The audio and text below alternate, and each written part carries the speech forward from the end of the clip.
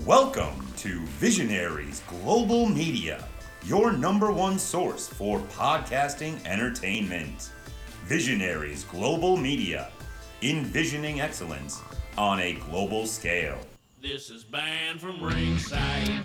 Hey everybody, happy Thursday. Right now it's Thursday at 8:22 p.m. We're starting it off a little differently than usual because less than 2 hours, or I'd say probably about 2 hours ago, Zach texted the group and with the absolutely terrible and shocking news that Wyndham Rotunda, a.k.a. Bray Wyatt, a.k.a. the Eater of Worlds, a.k.a. Husky Harris, has passed away suddenly at the age of 36. I didn't feel like doing the real high-energy AKA segment that I had scheduled for tonight, and then going into this, there's no other word for it, it's tragic news. Sean Ross Sapp has reported and said that he got permission to report that Bray Wyatt was diagnosed with some sort of heart condition, which was exacerbated when he contracted COVID earlier this year, and he was on the road to recovery and suffered from a heart attack today and has passed away, like I said, at the age of 36. So you're going to be spending the next there's going to be many reflections on this. People are going to be doing their tributes. People are going to be talking about it. I was thinking about this for a while over the last hour or so about how we were going to do this, thinking about maybe not mentioning it at all, or, hey, don't worry, we're going to talk about this next week or something, because we do have a big week of wrestling to talk about. Of course, Terry Funk, legendary Terry Funk, one of the greatest of all time, if not the greatest of all time, also passed away this week. He was 79, though, quite a bit less tragic. But if anything, these podcasts can be a snapshot on a time and a place. It's kind of fun to go back and listen to some of our podcasts, this one. But, we should talk about it. So, Jason, your instant reaction when you heard that Bray Wyatt had passed away at 36? Obviously shocked. Always thinking in the back of my mind, and especially with Cody Rhodes' story being told as we speak, Bray Wyatt was a name that was mentioned for the next opponent for Cody Rhodes' next feud, whatever you want to call it. For me, just thinking about Bray is, the what could have been with Bray, what should have been with Bray at certain points. It always feels like Bray had gotten to a certain point, and then for whatever reason, whether it was booking or otherwise, things just seemed to crumble when he came back the second time.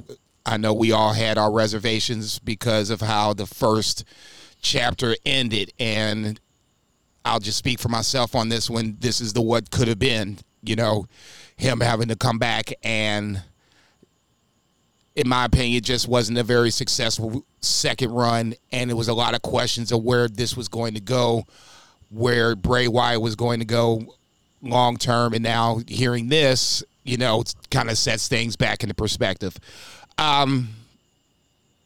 Amazing talent. I mean, I guess I'm one of the few that really liked the Firefly Funhouse WrestleMania match because it made me think. It wasn't something that was, I believe it was the same WrestleMania you had the AJ Styles Undertaker match where it was the Buried Alive match. Okay. Cinematic matches on different nights. Okay. So that one was much more of what people were used to seeing, the Hardy Boys and TNA kind of deal, the Total Deletion angle. This was just different. It was Bray Wyatt's vision, how he wanted to do a cinematic match, and for me, it hit the mark. For others, it didn't. And I guess that's another thing with Bray Wyatt, very polarizing. I'll go with that. Either you love the Bray Wyatt gimmick from the first time, from the Swamp, the Wyatt family, to this current incarnation of Bray Wyatt, or you just didn't. There was very few people that I knew was like, well, Bray Wyatt was kind of like, no, it was either, to me, it was either one side or the other. There was no sitting on the fence with Bray Wyatt. So in that scenario, as a wrestler, that's good because you don't want people on the fence. Either they like you or they hate you, and that's the Vince McMahon WWE reaction of things. What should have been the Wyatt and the Shield, the Wyatt family and the Shield was a slam dunk trios match that could have just done amazing things for all 6 people, and they never even touched on that. So it's ultimately, it was a shock when I woke up from my nap and I saw it, and I was thinking about what I wanted to say because I pretty much figure I got one shot to say it, so I'll just say this. Obviously, it's a shock, and condolences going out to the family. For me, Bray Wyatt will always be one of the biggest what-ifs in wrestling history. Not even WWE, in wrestling history, because there was chances where he could have transcended and been a bigger superstar, and for, like I said, for whatever reason, it never really panned out. So for me, it's rest in peace, Bray Wyatt. You're in a better place now. Wrestling will miss you. It was a genius that never really fully flourished, in my opinion. Zach, your thoughts? Yeah, huge bummer. And this one really sucks because, I mean, he was 36. He's got 4 kids, and I think that's something that kind of makes this much worse. Because, like you said, I was still kind of reeling about Terry Funk, and had a lot of time to contemplate Terry Funk's career and appreciate it. And Terry Funk's been old my whole life, right? Or at least my whole awareness of him. He was Bray Wyatt's age. He was actually younger. He was older than Bray Wyatt when I was born. So it's just kind of fucked up. He was Bray Wyatt's age when he had his first retirement match in Japan. I read that today. Jesus Christ. I mean, he was 36 or 37, something like that. He was a young man. Yeah, that was like 1983. And, so, it just hits different. And, it's a lot like Brody Lee. It's very eerie in the sense that they were both kind of like different conditions. Although, as Sean Rossap reported, Bray had gotten COVID earlier this year, and because he had a pre-existing heart problem, and that caused him to have a heart attack, and that's fucked up too because without this pandemic, lost so many people. But it is absolutely crazy. No 36-year-old, especially like dude's like a professional athlete, like should not just be dying, right? So that's the crazy thing. I haven't even really thought about his career. He definitely always was entertaining, and he was very polarizing, which some of my favorite people, some of my favorite entertainers in the world across the genre, across different media, are very polarizing. So, definitely one of the more creative dudes, and like Jason said, that when we had the empty arena Firefly Funhouse match, that was a lot of fun, and looking forward to going back and reliving some of that stuff. I didn't really see the beginning of his career, so this would kind of afford me an opportunity to go back and look at some of that. But yeah, I think the most impactful thing is just like how young he was, and the family that he had. Just feel for his family. I mean, his dad having to bury one of his kids, Bo Dallas, hearts out to those guys. So that's really it. Yeah, I'll remember Bray Wyatt, the performer, as somebody who took big swings.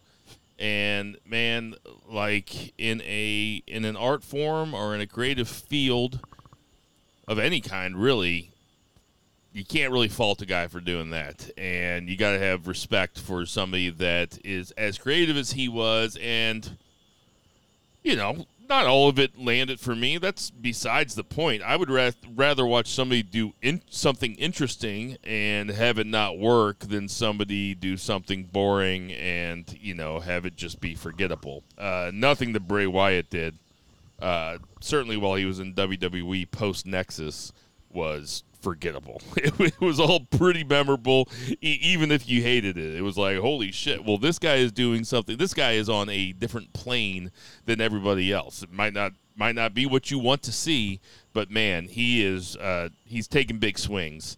and God bless him for that. Obviously, my heart goes out to his family. Friend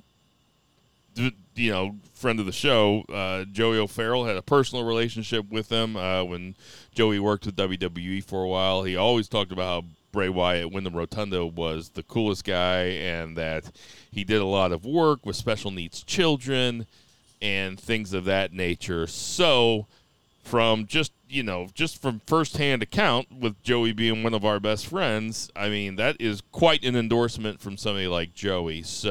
And Joey is not a liar.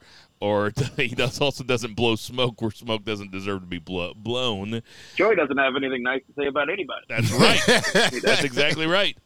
But he has always had nothing but nice things to say about Bray Wyatt. So I'll also say that when Bray Wyatt came out as when the Wyatt family first came, they were badass. Him and Luke Harper and Eric Rowan, the whole look, that fucking Hawaiian shirt with the fedora hat vibe, kind of slobby, Cape Fear, but also being like extremely like enigmatic and kind of cult leaderish. Follow the buzzards, one of my favorite catchphrases of that era of WWE. Very cool. He also had me mark out super hard. I'll never forget what he said. I think he was saying it wasn't John Cena. I forget who he said it to be honest, but he said, if you look up to me, you'll see a friend. If you look down on me, you'll see an enemy. If you look me dead in the eye, you'll see a god. And I get chills just thinking about that line. God damn, what a badass. So rest in peace, Bray Wyatt. Like I said, I'm sure there's going to be plenty more to say about him in the weeks to come. There are going to be tributes. He was... The way that wrestling is, it's a small town. Everybody knew him, and it seemed like he was very well liked. So, rest in peace, Bray Wyatt. This is Banned from Ringside. Tonight on the Banned from Ringside podcast, R.I.P. Terry Funk. AEW has a really, really good go-home show. Jim Ross compares Darby Allin to Allen Iverson for some reason, and we have your AEW All In at Wembley Stadium predictions. That and a whole bunch more tonight on the Banned from Ringside podcast. Did you catch the Allen Iverson thing? You see my face, right? You didn't catch it? Hell no. Oh, my God.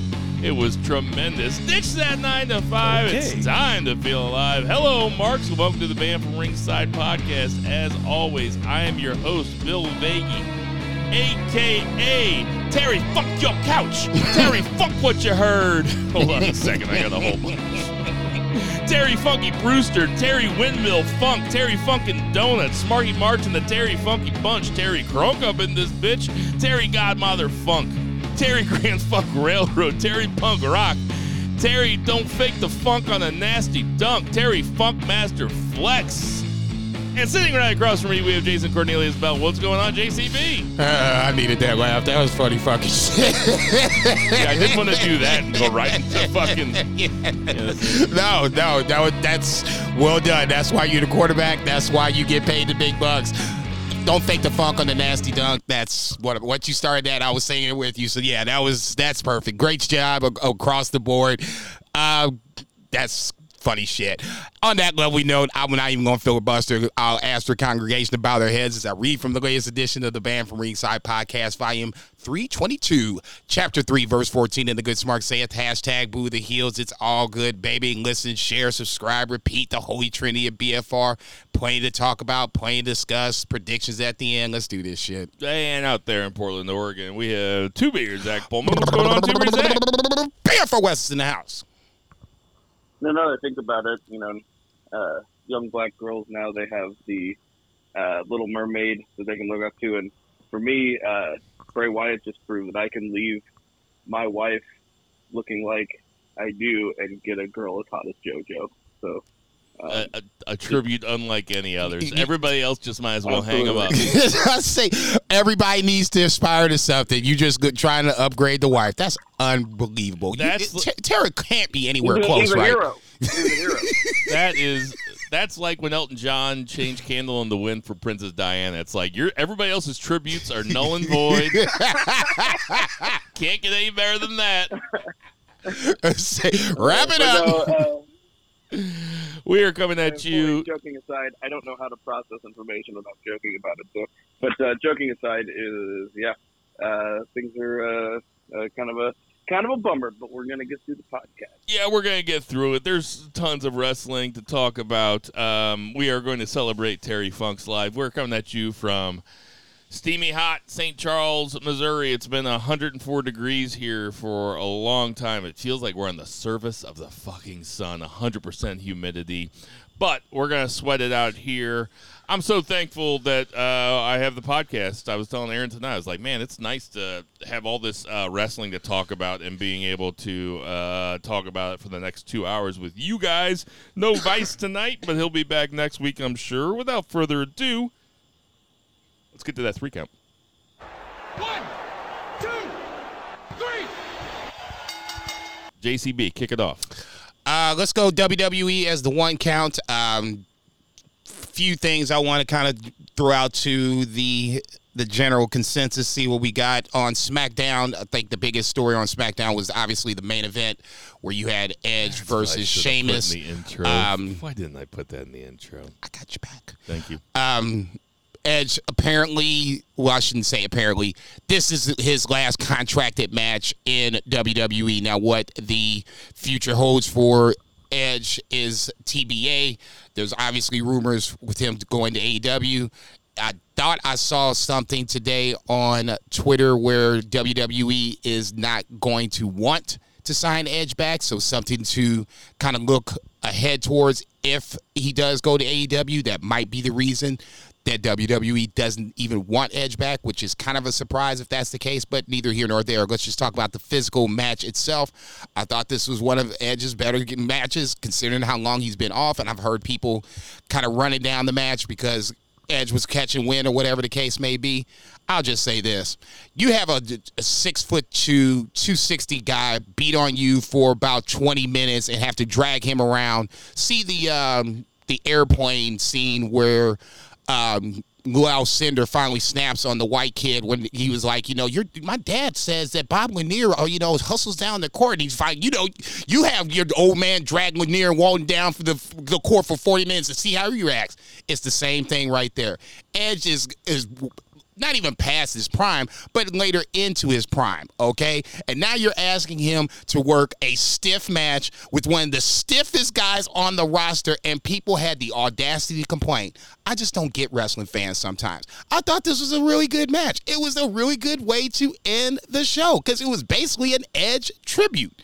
Edge won. He went over in his hometown. I don't understand what the fuck the problem is. Some people really just need to get in the ring or wait tables or do whatever it is they want to criticize and then come back and have a better perspective on things in life. Edge is a fucking legend. He's going to be a first ballot Hall of Famer when his time comes up for WWE. And the first thing people want to talk about is, he's past his prime. He's gassed. Yada, yada, yada. Get the fuck out of here with that bullshit. Hey, so I don't really get on WWE Twitter too much anymore. Was anybody on wrestling Twitter saying anything like Edge should have put over the young up-and-comer whippersnapper Sheamus? Should have gone out on his back? Was there any of that talk? No, honestly, I didn't see that, and I wouldn't expect to see that. This would be one of those times where Edge needs to go over. You cannot have Edge take the L in his hometown. No. Toronto would have imploded. Nobody would have got out of there in one piece. Just go ahead. Just be gracious for once. This ain't the Vince WWE. This is a Triple H WWE. You can be petty in certain instances. I'm not saying you can't because I'm thinking about being petty my damn self. However, it was an exhibition match. I mean, Edge should have gone over. I agree. Totally. Like the Globetrotters don't lose to the Generals. Zach, what do you think about this match? Very solid match. Very solid main event in a show that was built around the whole thing. I liked all the promo packages about Edge.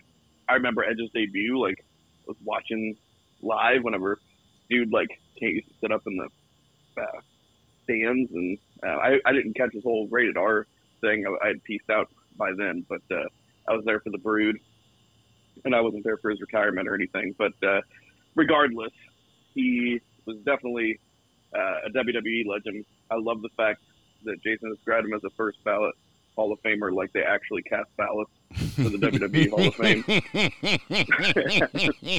motherfucker, you know what I'm talking about. Out of a hat. He's already in. Yeah, he's already in. Yeah, it's true. Yeah. But yeah, regardless where he goes, remember, like, he was like kayfabing us, saying, he wasn't coming back to the ring before he showed up to the Rumble. So, he's not gonna telegraph this thing. So even if he doesn't show up on WWE TV for a while, I wouldn't be surprised to see him show up in the Rumble or something. You know what I mean? Like, he's just gonna be that guy. But I think what Phil said, as far as putting Sheamus over, yeah, definitely not. If this is the end of his run, this like few-year run that he did, I do think that he did not do enough to put young talent over. Like Balor should have won WrestleMania. He could have taken some more L's. Balor won at WrestleMania. Balor didn't feel like he won the whole thing, like the feud or whatever. I feel like he lost way more than he won. Anyway, I could be wrong about that. It felt like the run was like kind of like self-congratulatory, which is fine. I mean, he's a legend, but for the money they're paying him, maybe they could have. He did do the Judgment Day thing, but he pieced out. He wasn't the reason the Judgment Day got successful. So. Yeah, no, he's not the reason Judgment Day got successful, but to me, like when Damian Priest when Damian Priest helped him at that one WrestleMania, I was like, oh, this is a big deal for Damian Priest. I get what you're saying. It's arguable one way or the other. I think that he was kind of hamstrung because he made that big return at the Royal Rumble. Now, if I'm not mistaken, the world shut down 3 months later. So it's like he got his pop when he came back at the Royal Rumble, and then he was a big deal. And then crowds went away, and then he main event at WrestleMania with Roman Reigns and got stacked up with Daniel Bryan. Roman Reigns stacked them on top of each other and pinned them both. Which I remember liking that quite a bit when it happened. I was like, ooh, that's pretty badass. I'm not the biggest Edge fan. I am a huge Edge and Christian fan. I love Edge as the funny heel as opposed to the earnest babyface. I put on Friends of BFR on Facebook on Friday night. I was like, because Edge came out and he hugged Beth Phoenix and he hugged his kid and he stood up on the ropes and he was getting his ovation and he was just kind of looking around the crowd like he was all taking it in for his last time and he was just really like savoring the moment. And I put on Friends of BFR, not to be a downer or, a naysayer, but it's like, man, that would have carried a lot more water with me if he didn't do that every fucking time he comes out to the fucking ring.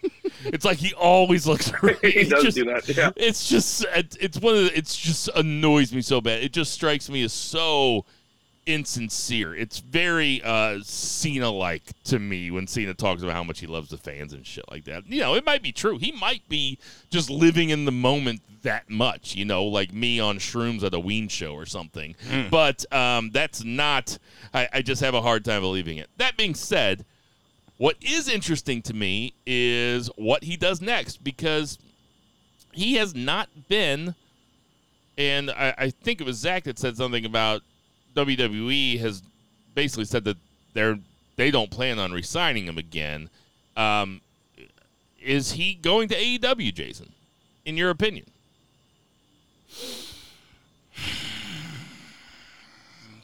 And if he goes to AEW, how big of a deal is that?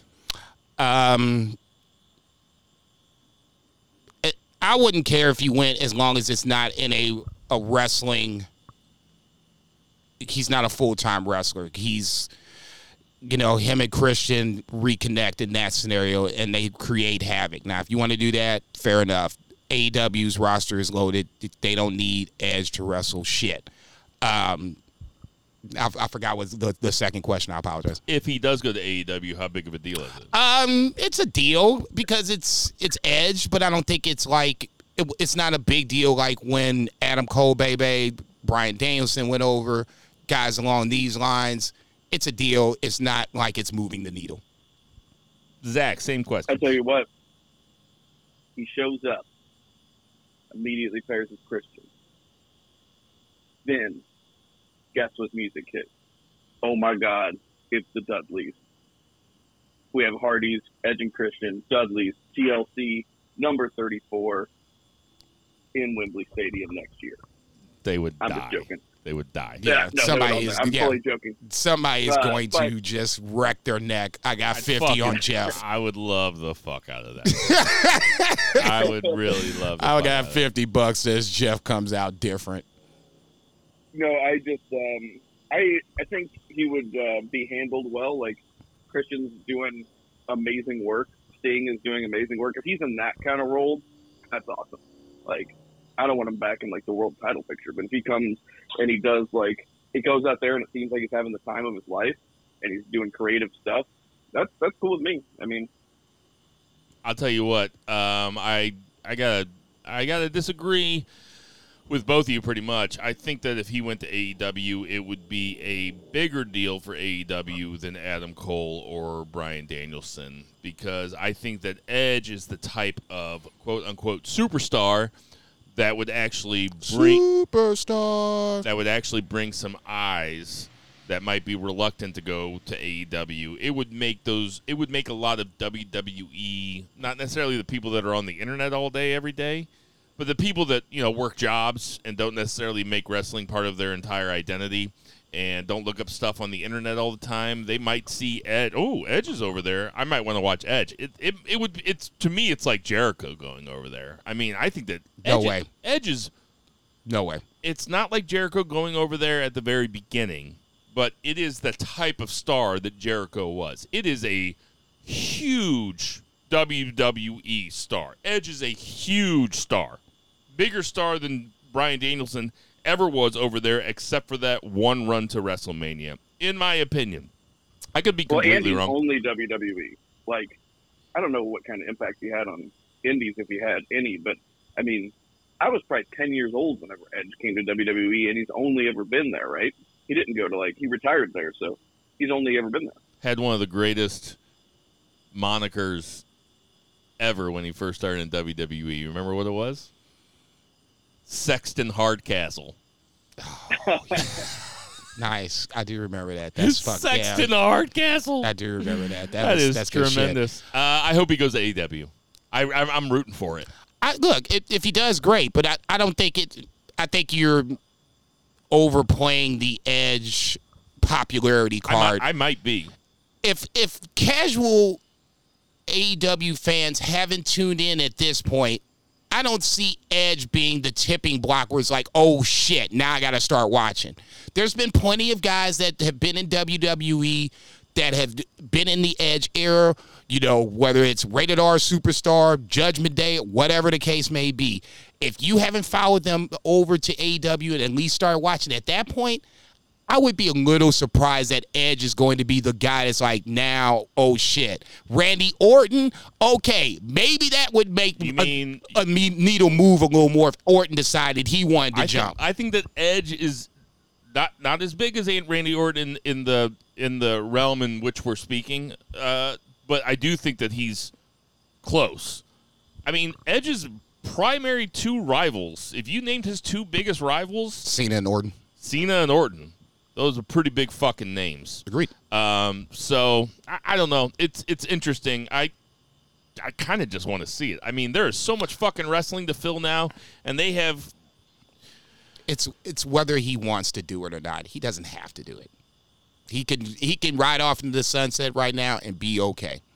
Yeah, but he just loves that crowd so much. You think he's done? I mean, he needs to come out another 40 or 50 times and just really savor it. You know what I mean? He's really gonna get it all. Just take it all in. You know what I mean? I don't think he's done. I don't think it moves the needle like you think it does. Fair enough. That was a nice. That was a civil disagreement. It won't happen again. Let's ramp it up. What else, Jason? Let's go back to the top of the show. Grayson Waller effect. His guest this week was Santos Escobar and Rey Mysterio. So obviously Rey Mysterio winning the U.S. title off of Austin Theory was a little bit of discussion last week. Grayson Waller definitely made sure to stir the pot between Santos and Rey Mysterio. Santos not biting that apple just yet. I still think ultimately Santos turns on Rey Mysterio.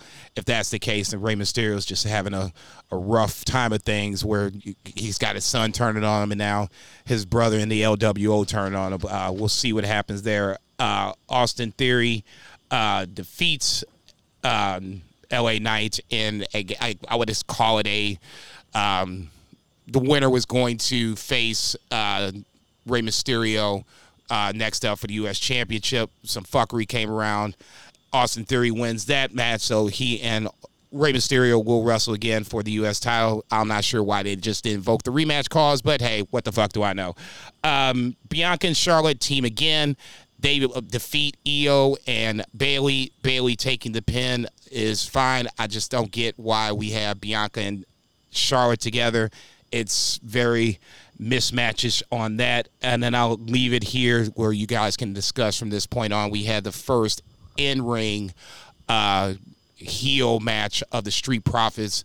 They beat down the OC, give us a new finisher. Bobby Lashley comes out and celebrates with the Profits post-match. I said it last week, and I'm going to reiterate it this week on the Profits, and I'll let you guys take it from whatever you guys want to discuss. As the Bloodline storyline and the Bloodline as a faction is going south, we're slowly seeing, I'll call them Hurt Business 2.0, making an ascension to it's a mid-card story now, but ultimately I think it would go to the top of the card once Roman Reigns goes away. Bobby Lashley seems like he's poised as the next guy of SmackDown or one of the next guys of SmackDown. I like how they're slow playing both as, we're seeing one faction on the rise as the other faction goes down. Go ahead, Threeber. Yeah, Bobby Lashley came out. He was looking good in that suit, and then he started hugging those dudes and just had a match. I'm like, you're going to mess up that suit. Those dudes are so sweaty. What are you doing? Yeah, that's a high five, man. You're supposed to be hugging him. Yeah. That's a bump elbow. Yeah, I was getting ready to say, what's up, player? It's COVID time, Yeah, no, he was looking good. Like, I'm not into that whole, tuck and bull situation, but, if Tara was into it, I don't know, Bobby Lashley would be the guy. You ain't shit. He's looking good. Anyway, I'm joking. Anyway, now I'm into that faction. That's cool. I don't know if they're. I don't know. I don't want people to call them the Hurt Business, because I feel like anytime, there's just three black dudes standing near each other in WWE, or it's is this the new Hurt Business? So they can be something else, right? No doubt. But Street Profits as heels, that's great. It gives them new dynamics in their character, and I like the new finisher. That was fun. They're great wrestlers, so I'm into it. And then, I'm kind of I'm happy for Io, but I'd rather just have Io have a feud with somebody. It doesn't seem like she's the star of the situation. It doesn't seem like she's the focal point, even though she's the champion, and I hate that. It's just too many cooks in that situation. So just give her a feud, let her beat somebody clean, and also, like you said, with the rematch thing on the U.S. title, I don't know why we didn't just invoke a rematch clause. It's because we had to beat LA Knight again, because that's how you get people over. You pin them, right? That's how that works. That's what they think. So I couldn't believe it. He lost, but it makes sense because they don't want to have LA Knight face Ray, but just don't make the match even. Just like you said, just have them do a rematch, and that's fine. Yeah, it just doesn't seem like you should be beating LA Knight right now, but it is what it is. Speaking of Damage Control, they jump Bianca backstage, so that might be the feud that you might be hoping for. Bianca versus Io feels like it's next up. We talked about the Profits. Paul Heyman saying that Jimmy will be back next week, and then obviously we had Sheamus and Edge closing the show. Jumping over to Raw, we had the return of KO. So KO and Sammy return. I believe this was in Quebec, if I'm not mistaken. So it was cool to Quebec City. Cool to see Sammy, KO speaking French to the Quebec crowd. Quebec was on one on Monday night. They was on some shit. They made that shit fun. They Cammy and KO beat down Judgment Day to set up a tag team match later on, but Judgment Day needs to figure out who their tag team partners are. We'll jump to that in a second. More, as far as I'm concerned, seeds of a possible heel turn for Drew McIntyre as he and Riddle lose to the New Day. Drew wasn't necessarily down to be with Riddle to begin with, and now they've taken the L. Backstage later on, New Day says that they want to run this back at some later point, but they have business with the Viking Raiders who came out and beat them down, yada, yada, yada. All this leads to me to think that Drew McIntyre at some point is going to be tagging with Riddle and either just leave him in the win or beat him down post-match, neither here nor there. Ultimately, like I said, I think this is Drew McIntyre with a slow heel turn. Go ahead. I'm sorry. I was just gonna say, as an overall thought, I kind of was outside when you guys, or I was inside when you guys were talking about the end of SmackDown. But just in general, if you look at the way that they are telling that McIntyre story, if you look at the way that they're doing the new Street Profits, if you look at the way that they are doing Gable and Gunther, I don't know if you can attribute this to Triple H being in charge or they've learned lessons from how well the Bloodline thing has gone, but they are taking their time telling these stories. They are actually telling stories on mid-card shit that doesn't have anything to do with belts in terms of McIntyre and Riddle, basically, and the Street Profits, and the Gunther Gable thing has been really fun. I was a big fan of I'm a fan of what they're doing with McIntyre, and I'm looking forward to what happens when he eventually flips, because it looks like the check's in the mail. Zach, what did you think? Sorry, my kids were asking me for cookies. It was like such a Hey, man, you ain't feed them? good thing to do. I know I fed them, but then they're like, "When we get these cookies," and they were holding up this box of cookies that Tara bought. I was like, "I don't want that smoke." I was like, "You got to wait till she gets home and ask her about that situation." Pro shit. It's pro shit. So yeah, I missed what you were talking about.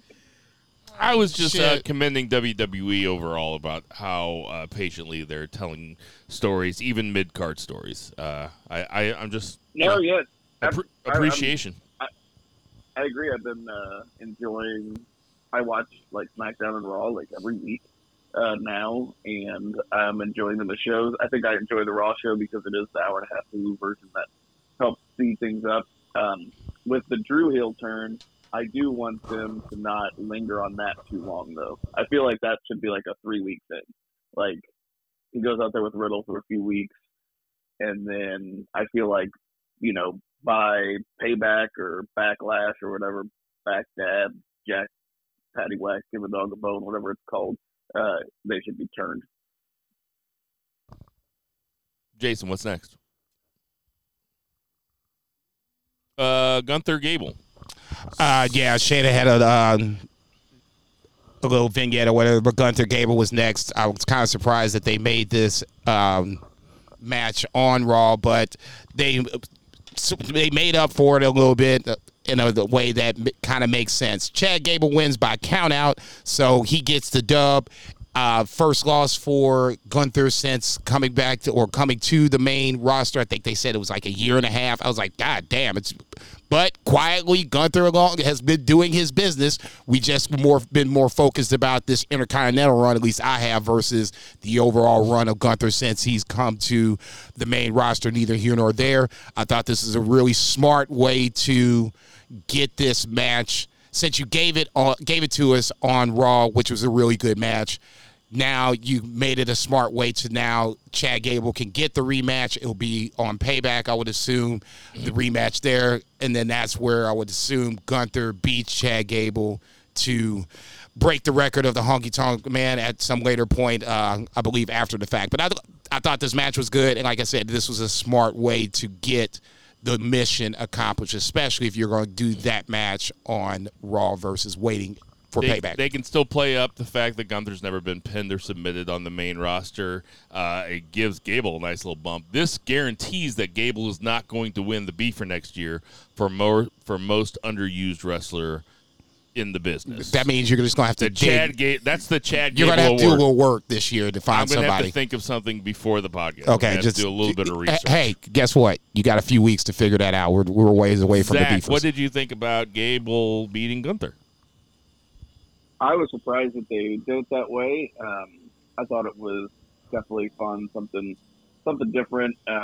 He did. I thought, in one sense, it seems kayfabe silly to have the guy celebrate not winning the title, but then if you think about it, Gunther is such a dominant champion that even just getting a win is a win, and And Gable's also kind of nerdy. Yeah. And they had a good match, which makes sense. Like, you see that pairing and you're like, oh yeah, you're just rubbing your hands together. And that's a fun match for TV. And that, that's something, giving them a little time. Again, that's like a Triple H thing, right? That pairing of that match and, giving them a little time. So Gunther also works best with guys about that size. So very cool pairing. Totally. And I'm looking forward to the Payback match. One of the highlights of Raw and WWE programming this week, I thought, was the Shinsuke Nakamura vignette. This is the Shinsuke Nakamura I wish we'd have seen when he won the Rumble, when he flipped heel. He's been at WWE for 7 years. Especially when he flipped heel the first time, and instead of having a dick kickoff between AJ Styles, I wish the Nakamura I would have seen to really get me invested in that heel run. They changed the music, but the antics essentially were still the same. I wasn't really high on Shinsuke Seth until I saw this vignette. And now, even though I still think Seth is going to win this ultimately, I'm much more invested in this bad boy now. It at least gives Nakamura character, depth to his heel run, and it shows Seth has vulnerability, and Seth, acknowledge that vulnerability. So now you have a champion that is a broken champion. I love the fact that, Seth has admitted the vulnerability, and Shinsuke feels like he might take advantage of said vulnerability. Watch Your Back, I thought, was an amazing way to cap off the vignette. It was very well done. Subtitles, I don't understand that shit. I mean, goddamn, we can all read, Vince. I mean, fuck. Let that man speak his fucking language. You stole it from me. I thought that was so simple. Yeah, just let that subtitles. man speak. Yeah, I know. I'm reading this shit, and I wasn't even looking at shit, Skate. I'm reading what the fuck was being said. You're not looking and I was at your like, phone. Okay. Because you got to read it. Yeah, Zach, what do you think about Shinsuke vignette? Oh yeah, it was really well done. It was probably the best thing on the whole show. Yeah, it fucking ruled. Rhea basically squashes Candice LeRae, but Raquel Rodriguez comes out now healthy. She beats down Rhea on Monday and then comes in on Tuesday for Heat Wave. They fight again, so Raquel basically is set up for Payback. If it's not official, like Adam Pearce says, it probably will be next week. Ciampa with a fairly interesting vignette, or not vignette, but promo. Go ahead. Can I say something about the Raquel Rodriguez of it all. It is. I wish it was Candice LeRae versus Rhea Ripley instead. Raquel Rodriguez really doesn't do it for me as a heel or a baby face. I don't think she's got it. What do you think, Zach? Yeah, I agree. This is just a little bit of a bump in the road for Rhea. Like, I know that she seems more formidable because she's more like Rhea's size, but she hasn't been presented as much of a singles competitor. It just seems like, and not that Candice LeRae has either. And also, but Candice LeRae, I know, is a really good wrestler, so that actually makes me more interested in the match. Yeah, I'm not interested in this feud. So Ciampa has his vignette.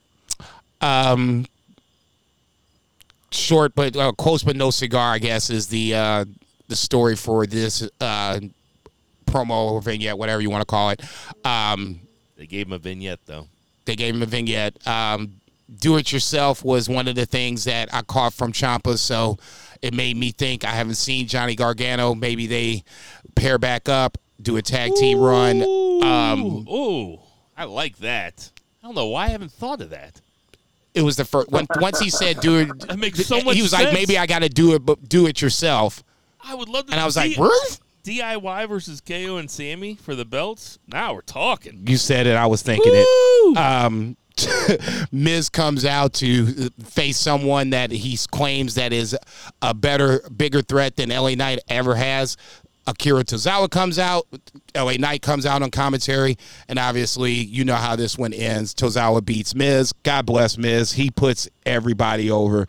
Once his time comes to the Hall of Fame, he better just get it on principle alone. God damn it.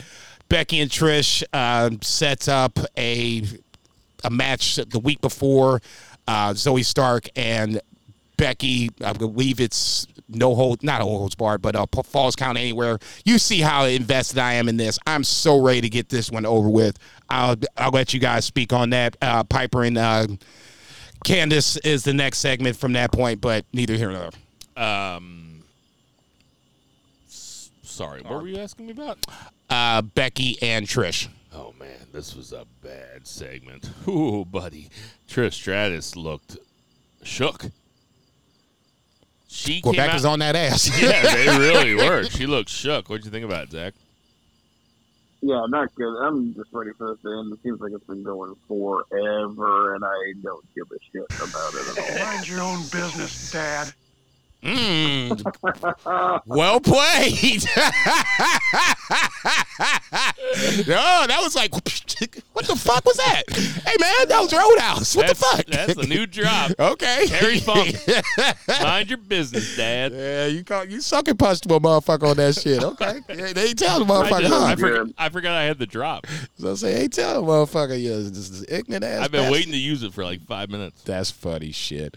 I meant to say Chelsea and Piper instead of Candice. They have a match, tag team match versus Kitana Chance and Kaden Carter.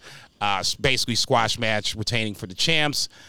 Seth has his promo basically admitting the fact that he is broken, but he's ready to meet Nakamura next week to see what other mind games he has. We'll talk about that.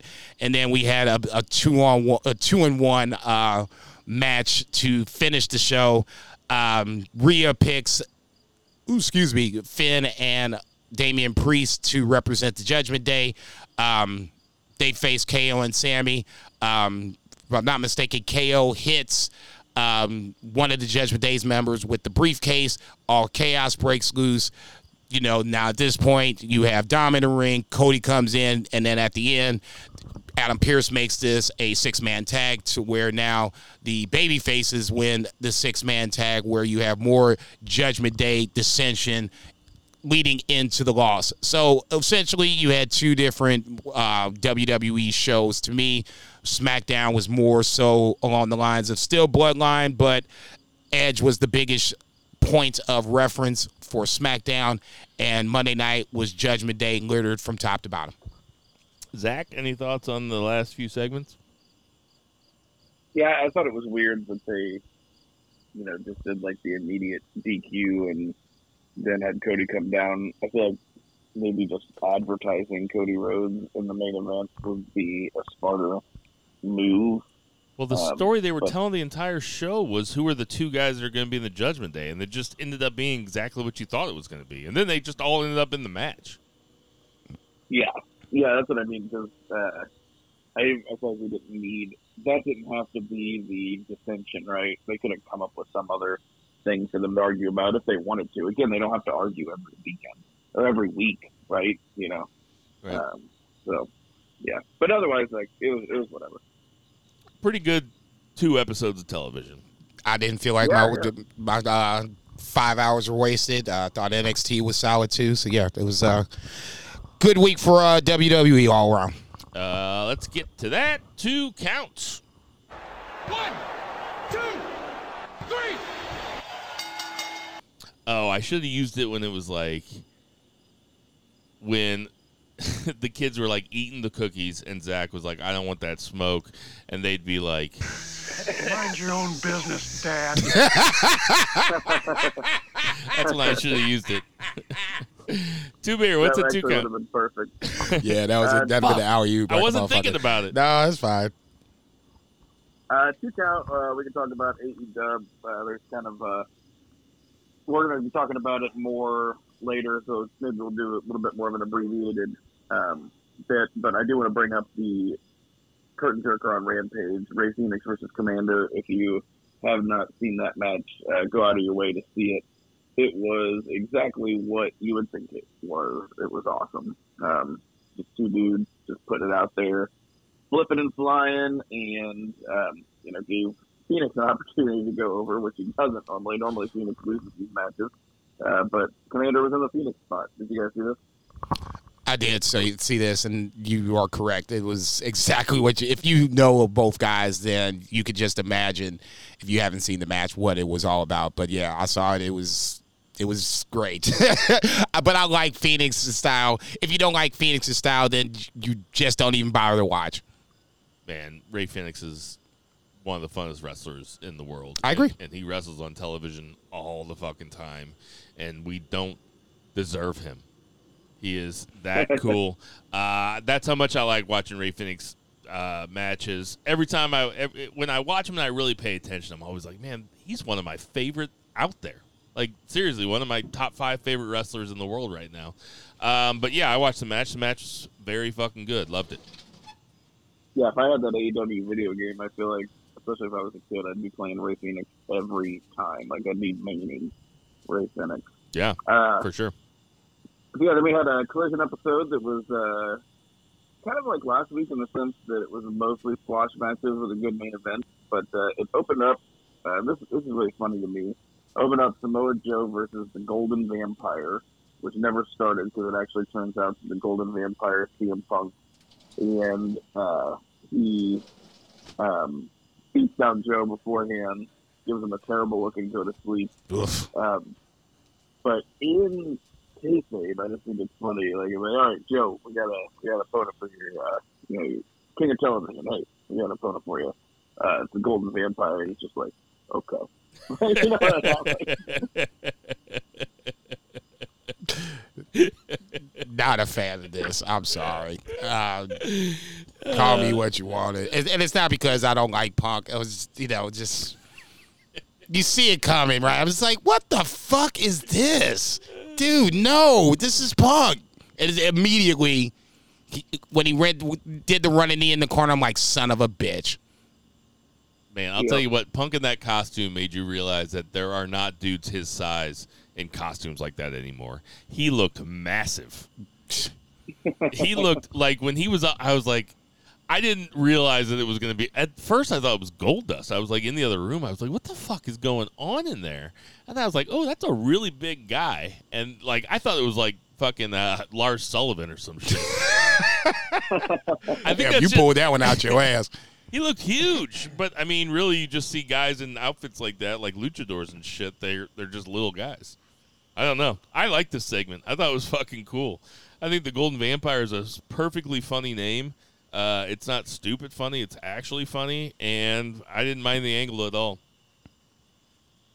Right on. What happened, and more set up towards the All In. Then we had my favorite thing on the show, which is Jay White versus Dalton Castle. This was awesome. What perfect opponents for each other, because they couldn't be more different, but they're both so great at pro wrestling. I really love this. Of course, Jay White won, as he should. But this kind of like segued into Bullet Club Gold, calling out,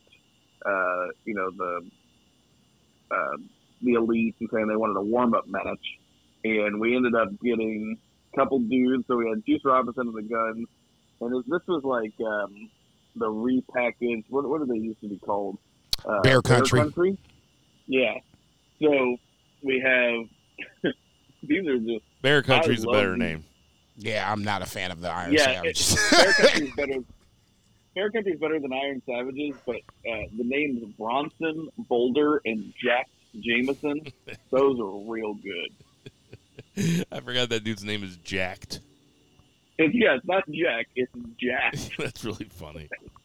I love it. Then I'm getting an Iron Savages shirt now. I really like that. But I feel like even, it got them some TV time, but at the same time, like, I don't want Bear Country or, Jack Jameson. I don't want him out here losing to the Guns. I want him out there, like, throwing dudes around and shit. Like, have them have a squash match against some other nerd. Right. But I want you guys to call me Boulder Vagey from now on. Dude, I'm down. No, I'm down. Call me Boulder Vagey. I flat out refuse.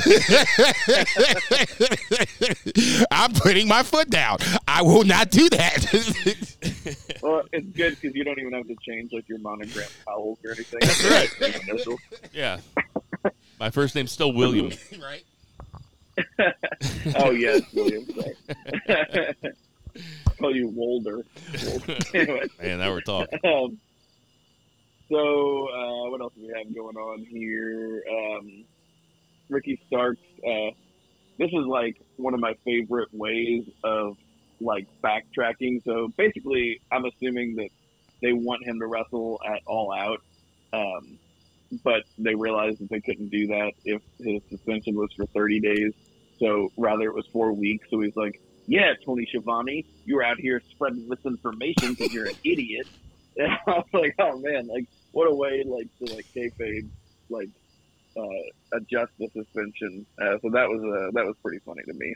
But then he went out with Big Bill had a squash match against Derek Neal, who Kevin Kelly was like, Derek Neal has won championships all over the country. And I was like, I don't know if he has. I should have cage matched that shit. I was about to say, you said that? I'm like, what? I want to go ahead and get you slide on this, Kevin Kelly, because I don't know about this. But yeah, go ahead. But Sting and Darby Allin apparently went to AR Fox's wrestling school. And there's like, this is insane to me.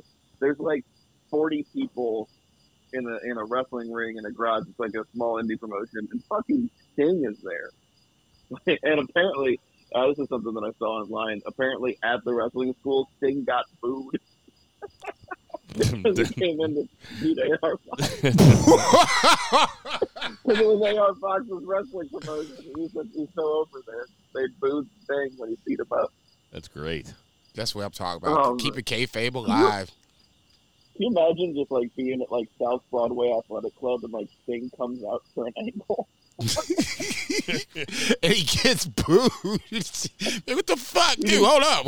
Dude, I'd boo him. I know you would. See Brandon Cutler with a video camera, and you're like, what the fuck's going to happen? Sting. What Sting was he? Nah, he was just the current Sting. He wasn't Surfer Sting or Joker Sting or...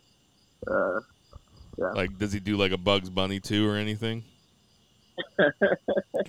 God damn, dude. That's horrible. We had Willow Nightingale beat Diamante.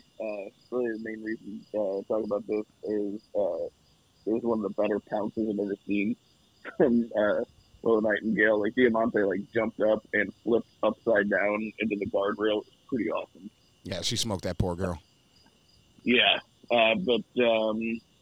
Yeah, and then we had.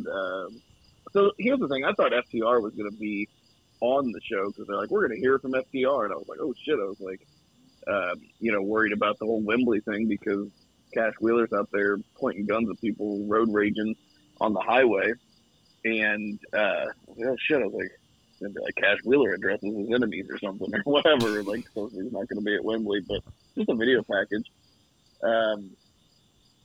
I really like Toni Storm's old Hollywood look she's got going on. It seems like since she lost the title, she's having like an identity crisis and a nervous breakdown. But like she's just like embracing like this cabaret vaudeville situation. I like it a lot. I'm not gonna lie.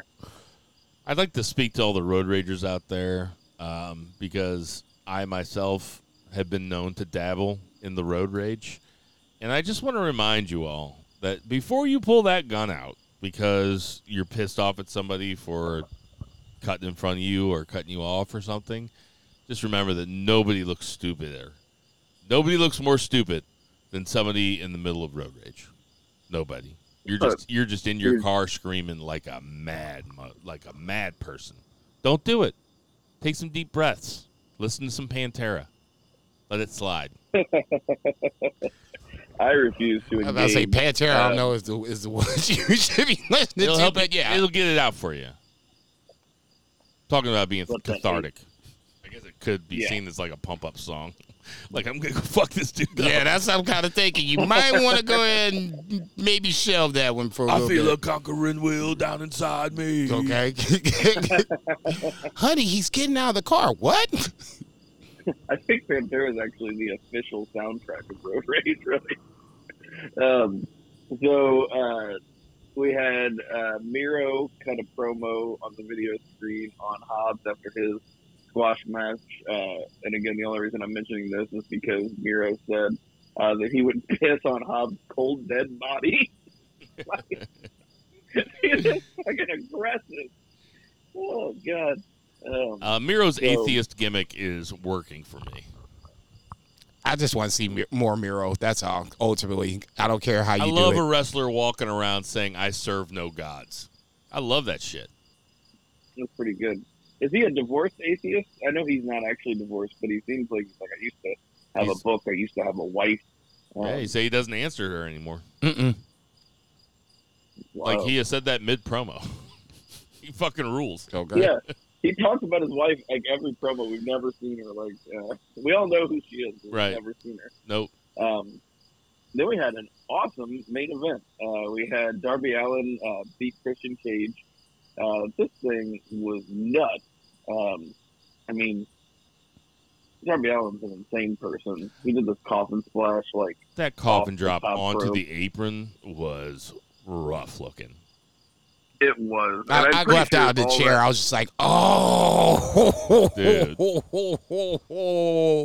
Yeah, I had to do a walk. I had to walk a lap. I didn't even pop. I was just concerned. No, I had to walk a lap for him, man. I was like, that looks brutal, dude. It's too early. Absolutely brutal. Yeah. But he got the pin, and then they got the heat right back on Christian because they had Luchasaurus come in and start beating the shit out of him. Do the choke slam and everything, and had Tony Schiavone count the 3. And so Luchasaurus does this thing where he puts Christian Cage on his shoulders, and Christian holds the belt up. And I gotta think that eventually, one of these times, Luchasaurus is just gonna backdrop him for the babyface turn. Yeah, I mean, I wish they'd. Maybe, I guess he's been a heel for a while. It really feels like they flip him all the time. He's the big show of AEW, right? Luchasaurus? Yeah, I was just getting ready to say, started as babyface, this is his heel run. I mean, you can flip him back if you want to. Ultimately, you could see just by the tone of where I'm going with this, I could care less what you did with Luchasaurus. He's mid-card, and that's fine. You need guys in those spots, but a babyface turn would not make me look at Luchasaurus and be like, ooh, he's more interesting. It would just make me root for Christian even more. I'll tell you what was interesting was that really long rant that Jim Ross went on comparing Darby Allin to Allen Iverson. I totally missed this. It felt like it went on for a minute. It felt like all of a sudden he's talking about how Allen Iverson used to get more points in the paint because he was the only guy that was really little and not scared to go inside. Yeah, okay. I He wasn't that. breaking it down like Hubie Brown or something, right. But he was definitely like JR watching some NBA. Yeah, it sounded not JR-esque, if you will. No, it was very surprising. I was like, what the hell is he talking about? Does he have dementia? Anyway, I love this match. Like I said last week, Christian Cage doing work. He was doing work on Wednesday. Yes, he was. Oh, my God, damn. Yes, he was. It's a good segue. We opened the Go Home show to All In. The Go Home Dynamite, I should say, to All In. With we had the Elite come out and they were gonna wrestle the Guns, and I was like, oh shit! I'm like, this is like popping off, and then it just never happened. It was just like crazy beat down. Rick Max like took a bump like immediately, and I was like, oh fuck! Right? I was like, God damn it! Like this fucking match ain't even gonna happen. Shit! Ended up leading to FTR coming out and kind of cranking up to All In, but it's kind of a crazy way to start the show. But here's the problem with that, though. This has been their MO, and we were talking about it last week. What, 7 segments in some form or fashion with somebody getting beat down to lead to the match? At least I can't believe I'm going to say this out loud. At least in TK's defense on this one, this match was set. This was a build, to 2 matches. The Elite, Jay White, Juice, and Takeshita. Well, not the Elite, but better choice of words. Omega, Page, and Kota Ibushi versus Takeshita. Golden Elite. Yeah, Golden Elite. And then, obviously, on the other side, Bucks and FTR. So, at least this week, this segment actually was building towards matches versus last week was basically, boom, this is what happens, so we're going to have the match. Boom, this is what's going to happen. Matches. Right. Crazy brawl. Then we had Renee Paquette backstage with MJF. Renee Paquette was the MVP of this episode of AEW Dynamite. She was the main character. All over it. She's the connecting weave throughout this show. Yeah. She was so good in every segment, and she really elevated the show, which is not normally the role that the backstage interviewer is placed in. She's just really good at her job. But we had MJF, and man, this was like, I love these MJF promos where he's just talking like a normal person, and as much as like a normal person as MJF can actually be. Some of the lines that he said, where he's just like, he's the 2023 version of the British Bulldog, if the British Bulldog was Jewish and a good public speaker, like just fucking random. But he's just talking like a normal person, and he just does the absolute babyface of all babyface promos. As much as MJF can be, he still called Tony Khan a mark, and he's throwing around some insider terms, but just came off like the most likable dude, and you just felt bad for him. What did you guys think of this? I'm surprised to say this. I do not want MJF to flip back to heel. I think that he is an incredible babyface. And for some of the reasons that Zach just said. He still called Tony Khan a mark. He still makes jokes that are kind of inappropriate. He's still a dick. But he's a very, very likable dick. He's our dick. Isn't that what he called it? He said, I'm going to be your scumbag? Yeah, he's like, I'm not just a scumbag. I'm your scumbag. Yeah, the character really works for him. I really hope that it's Adam Cole that turns. I'll have more thoughts about that later. Jason, what do you think? No, I was thinking the same thing, that as this went along, and then obviously we'll talk about Adam Cole in a second, I was thinking to myself, MJF is really, both guys are for that fact. One, they're making it hard to figure out who's going to win this match. They're making it hard to figure out who's going to turn. Then long term, just on the MJF part of it, I think that this run just solidifies him as one of the better, if not one of the top tier wrestlers, professional wrestlers in the world. And it's not all just what he does in the ring. This character work is some shit that WWE should be salivating over. And I'm sure that they are at this point. So, I mean, the bidding war of 2024 just got a little more interesting. We'll talk about somebody else throwing contract out here in a little bit as well. But I thought this was really well done. And I'll just say this. It's hard not to like Max at this moment. Yeah, another example of long-term storytelling. And, you know, the bar isn't high. This is like a 2-month story at this time. Just tell us stories and we'll be into it. I mean, and also give people what they want. Don't just intentionally swerve them just to swerve them. People are into it. Yeah, for sure. Let it happen. Yep. We had Moxley and Phoenix. So Phoenix has his second awesome match in a week. And this match was great. I mean, no surprise, just whenever you think about the two dudes. But, man, I was very much into this. The fans were super into this. Moxley gave Phoenix a, second rope, Death Rider, and he kicked out of it. That was fucking awesome. But eventually he gets the win. And then, of course, the real kind of meat and potatoes of this was after the match. So, of course, they do the beatdown. You know, Claudio and Wheeler get in the ring. But this time they have a crowbar. And Eddie Kingston and Penta come out. They're stopped by Ortiz, who's, swinging a loaded sock. And then we had the music hit and Santana came out, so he's back after more than a year. He's been out on the shelf for a long time. And crowd goes nuts. Ortiz smacks Kingston with the sock. Santana runs down, starts fighting with Penta. And then Wheeler takes a crowbar to Phoenix's head.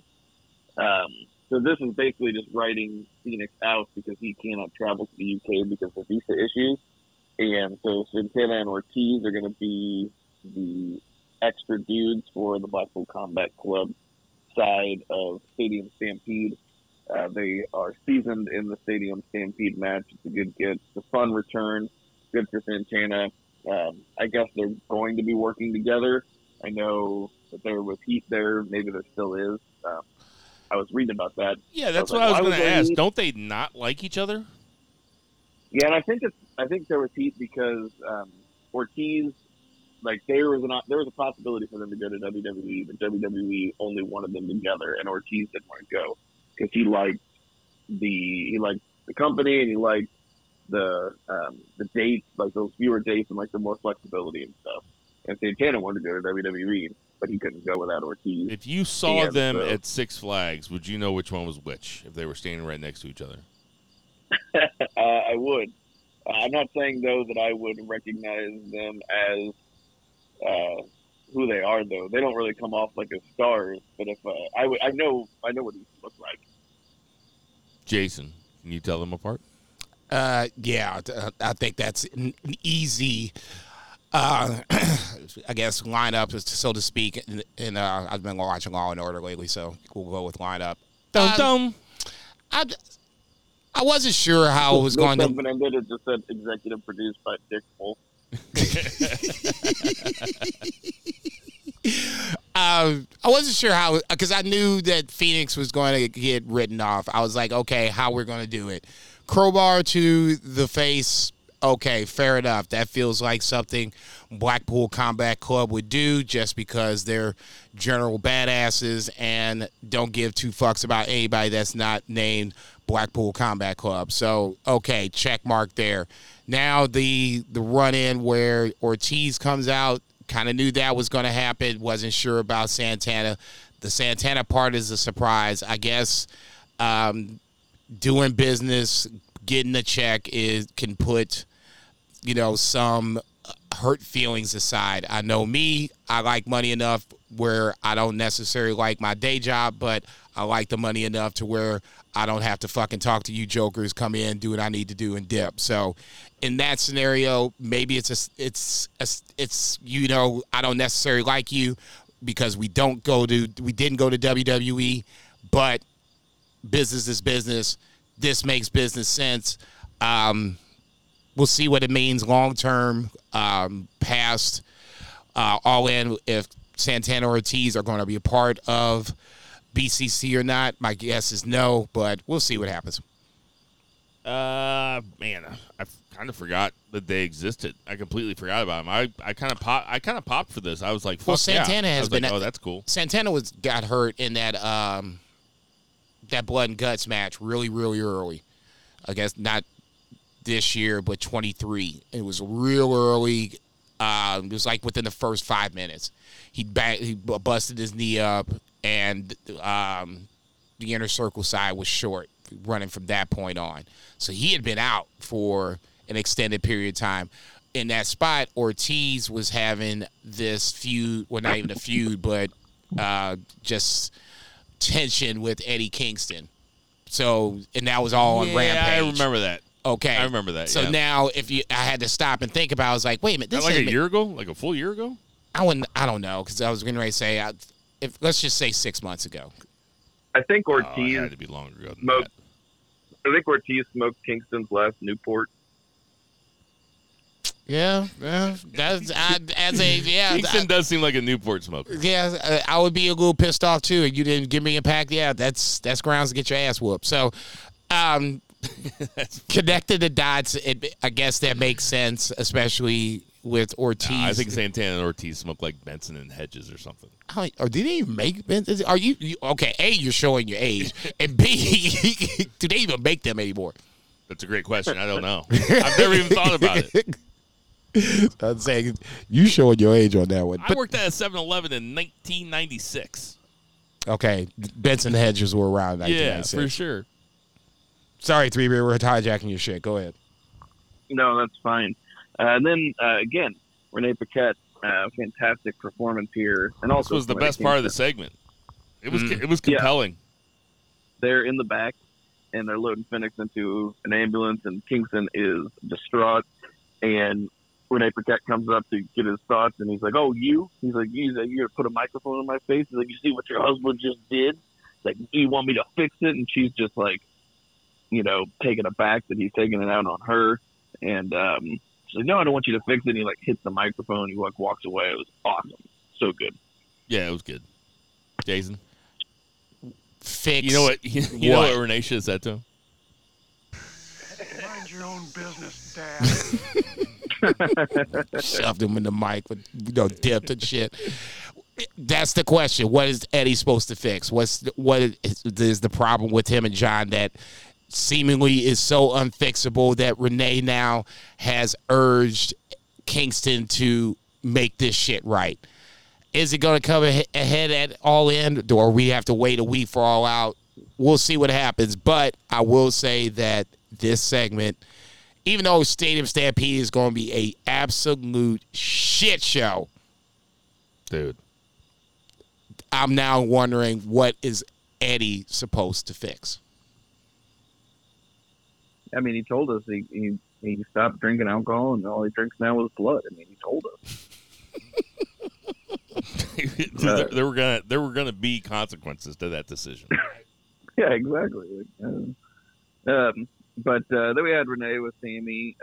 Just kind of ongoing that storyline. Nothing major to really talk about there, unless you guys have anything. But I want to get on to the Jericho Ospreay thing, because, man, I gotta say, I was groaning and I was kicking dirt and I was shuffling my feet and I was like hanging my head, because I'm like, Jesus Christ, for all the people on the planet Will Ospreay can face in front of 80,000 people at Wembley, it's going to be Chris Jericho. And then they had this segment, and it was fucking awesome. Like, Will Ospreay, I won't say it was his best promo, because, man, the promo he cut on Kenny Omega before their Japanese match, and some of the other stuff he's done, New Japan and the press conferences, has been phenomenal. This was him to an American audience, though. This was like kind of his first exposure of getting into a real, actual promo in front of an American audience, a large American audience, and boy, did he hit it out of the park. Jericho fired back. This was phenomenal, and now I am stoked for this match. Like, this did more for their match than any other segment did for any of the other matches. Maybe I think that way because I just wasn't in the match before, and now I really am now. But this was awesome. Jason. I'm always, I guess, taken aback when you say, well, not you, but people say, just for example, Jay White's not a superstar, or Will Ospreay can't talk, or things along those lines. As a New Japan fan, I see a lot of them. So for me, when I hear stuff like that, I'm taken aback. I guess that's the best choice of words. Will Ospreay here, I thought, was on a different level, where he appealed to people on a personal level, and both guys made it where this match has no titles, no nothing, but they both explained it, why it's important to them. For Will, it's going to change his life. I got stepson to feed. I got a contract coming up in 6 months. I got a chance to beat Omega, Okada, and Jericho within a span of months. I can go to this next plateau. Jericho, guy that's been around, but this is going to be the biggest show he's ever, been a part of. So it means something to him. You don't think he's going to come. So both guys, built the match up to now. If you weren't feeling it like you were last week, like Zach was, hopefully you were jumping on board. For me, I thought Will Ospreay was what he was. For me, that wasn't the surprise. It was just what he said. That was the surprise. The content was the surprise. It wasn't the intensity, because I'm used to seeing that. Jericho firing back, I thought, was just as good. And now you have a match where it's going to be real interesting to see how this one plays itself out. I'm going to do my Simon Cowell impression right now, okay? Okay. I didn't like this segment. Whoa. I loved it. I was like, wait for it. Wait for it. Oh, my God. That's my Simon Cowell impression. This was the segment of the week. I was same way. Last week, I was saying, man, this is a letdown. And it just seemed obvious to me that this is a letdown. And this segment sold me. I was like, wow, that's how you sell a fucking match. This was a really good go-home show for a big show, I thought. And this segment was a huge part of that, if not the main part of it, because now I am psyched to see this match. And I think that there's a wide range of how this match could end up, and it depends on what kind of match they decide to have. I hope that Jericho doesn't try to keep up with Will Ospreay, and I hope that Will Ospreay has one of his certified banger matches, like not a high spot match, but a really fun, beater. Jericho making announcing that he called Will Ospreay, like, hey, you got to tone this shit down, Tremendous. otherwise you're not going to make... Tremendous. It all what it just... reminded me of? It reminded me of that MJF Regal segment that happened last year when they brought real shit into Right. it. It was kind of like that. It was compelling, and both guys were tremendous at what they were doing. I loved it. No, it's rare. I won't say it's rare, but it's great when both guys in a promo battle can step up their game and it feels equal, where not one guy is overshining the other. Will Ospreay, I know how he's feeling. Right when you kick your head back, and you're taking it in, and you get the drip, and man, you're just ready to fucking go. You don't care if your hat looks stupid. You don't care if you say bruv 50 fucking times. Dude, he was hot. Yeah. He was hot. I mean, I've seen movies where they do stuff like that, and yeah, obviously. You know what I mean? No personal frame of reference. No, I'm just a cinephile. Yeah, as soon as I get that drain, I'm like, oi, bro. Are you kidding me, bro? Boy, he was hot. he even got a plug in for his match the night before, which is awesome. I'm going to be buying that. He's main eventing Rev Pro against Shingo. Yes. They've never had less than a 5-star match. They're doing that the night before? The night before, yeah. Holy shit, yeah. God bless that dude. Yeah. So we got something to watch on Saturday morning and Sunday morning. This is going to be a great weekend. This is like Christmas for nerds. Yep. I like them. I mean, nerds can like Christmas too, but but you know what we're talking about. So then we had Renee Paquette backstage again, this time with Adam Cole, and contrasting MJF's amazing babyface promo. Here we have pretty much full-blown heel Adam Cole. So they're really telegraphing, or at least, if not telegraphing, at least foreshadowing an Adam Cole heel turn here, because he just flips out on Renee whenever she suggests that he's just leading Max along, whenever she shows him video evidence. Like, it's just like Trump's going to be in the courtroom. They should present him with like video evidence of like the 11 million times that he said that he broke the law, and he's going to be like so mad about it. So, yeah, this is further in the main event angle. Super interesting, and yeah, I don't know. What do you guys think? No, I agree. It was definitely a night and day promo not promo, but interview. MJF came off as the babyface, and then Adam Cole started off, everything's gravy, blah, blah, blah. But then once Renee started to say, show the quote unquote cracks or whatever the case may be, and then you saw the clips or whatever, I was going to use the word defensive, but yeah, it was way past defensive. I mean, you can't be defensive and storm out like that. I mean, that's, angry at that point, borderline pissed off. So it definitely came across where Adam Cole is not in the right headspace for this particular point to be brought up. I'll save the rest for our prediction point, but yeah, I wasn't sure if I was going to like this because it felt like a lot of promos or a lot of vignettes, interviews or whatever, but all did a job where it built up to a match of significance. And this is the biggest of the bunch, obviously, because this will be the main event. So for me, it's kudos to TK in that scenario. The matches that he wants to highlight, it was long-term storytelling. He's done that. He's done it well. We were worried about if this felt like this was going to be a big enough match. This feels like a big enough match now because you are totally intrigued. At least I am. I'll speak for myself. Like I said, who wins, how they win, the repercussions thereafter. So, I mean, in that scenario, I'll tip my hat to Tony where he's made MJF, Adam Cole, baby, feel like a must-see main event match. Yeah. So then we had Darby Allin and Nick Wayne. They beat Swerve Strickland and AR Fox.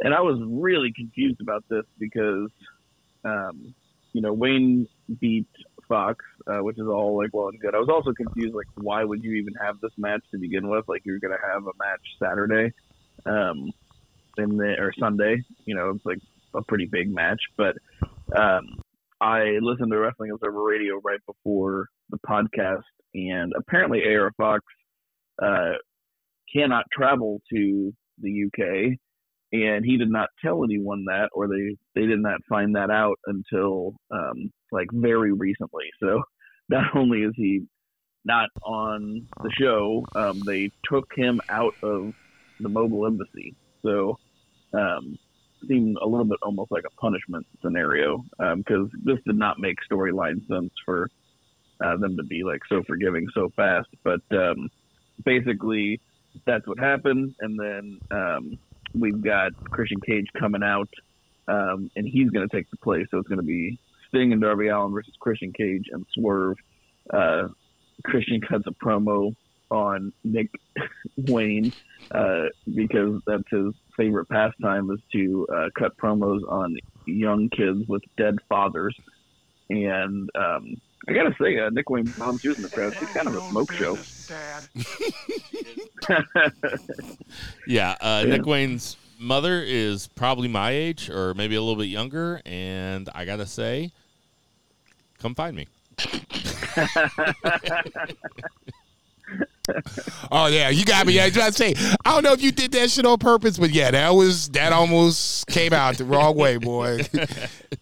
That beer damn near spit out. Good shit. I don't know what Christian's thing is with making fun of dudes and their dead fathers, but Woo. this is like 3 in a row, basically. He did it with Jungle Jack Perry. He had that really weird promo on Arn Anderson. Oh, yeah, Wardlow, too. This is his 4th one. Yeah. I mean, Arn, he was talking to the dad, but a dad that just lost his son, and he had Wardlow, too, man. That's his thing. He's like got a feud fetish for like grieving family members. That's well, okay. Man, it's an easy trigger though, and that's what Christian. That's the beauty of this Christian run. As I was watching him just go to town and laughing my monkey ass off as he's doing it. Oh yeah, this is the beauty of it. He knows how to get heat. He knows how to do that. That's easy. All you're doing for him is just making it an easier way for him to get heat. What's the one way to piss somebody off is talk about their dead fill in the blank and make fun of it. Yes. Oh, really? So this is all you have to do? And Christian is pretty much the meanest thing you can do. And Christian's a motherfucking ace on the mic. So you add those two things together, man, this has been an amazing run for Christian. I just don't know how there's so many guys that he just happens to be in feuds with dead fathers or dead sons. And to keep talking about it. It is insane. It's pretty insane. Anyway, he fucking rules. He's going to be challenging IRS by next month. Listen, if Nick Wayne and his mom are cool with that type of promo, then I'm cool with it. They're the only people that matter. So if they're if they're fine with it, then I'm fine with it. No doubt. So again, Renee Paquette, she is backstage. She's with Young Bucks and FTR.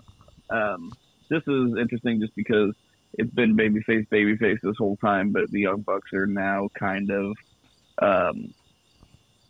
like playing heel a little bit, kind of big time in FTR, saying, you know, when they hang up their Jordans, they'll be named the best tag team to ever do it, which I agree with, by the way. And here you go. Knew you was gonna say some shit like that. Yeah, and FTR will just be the guys that that the Young Bucks named on their YouTube show, and I was like, that damn. Awesome. I was like, uh-oh. Yeah, that's going to be a good match. What do you think about the segment, Jason?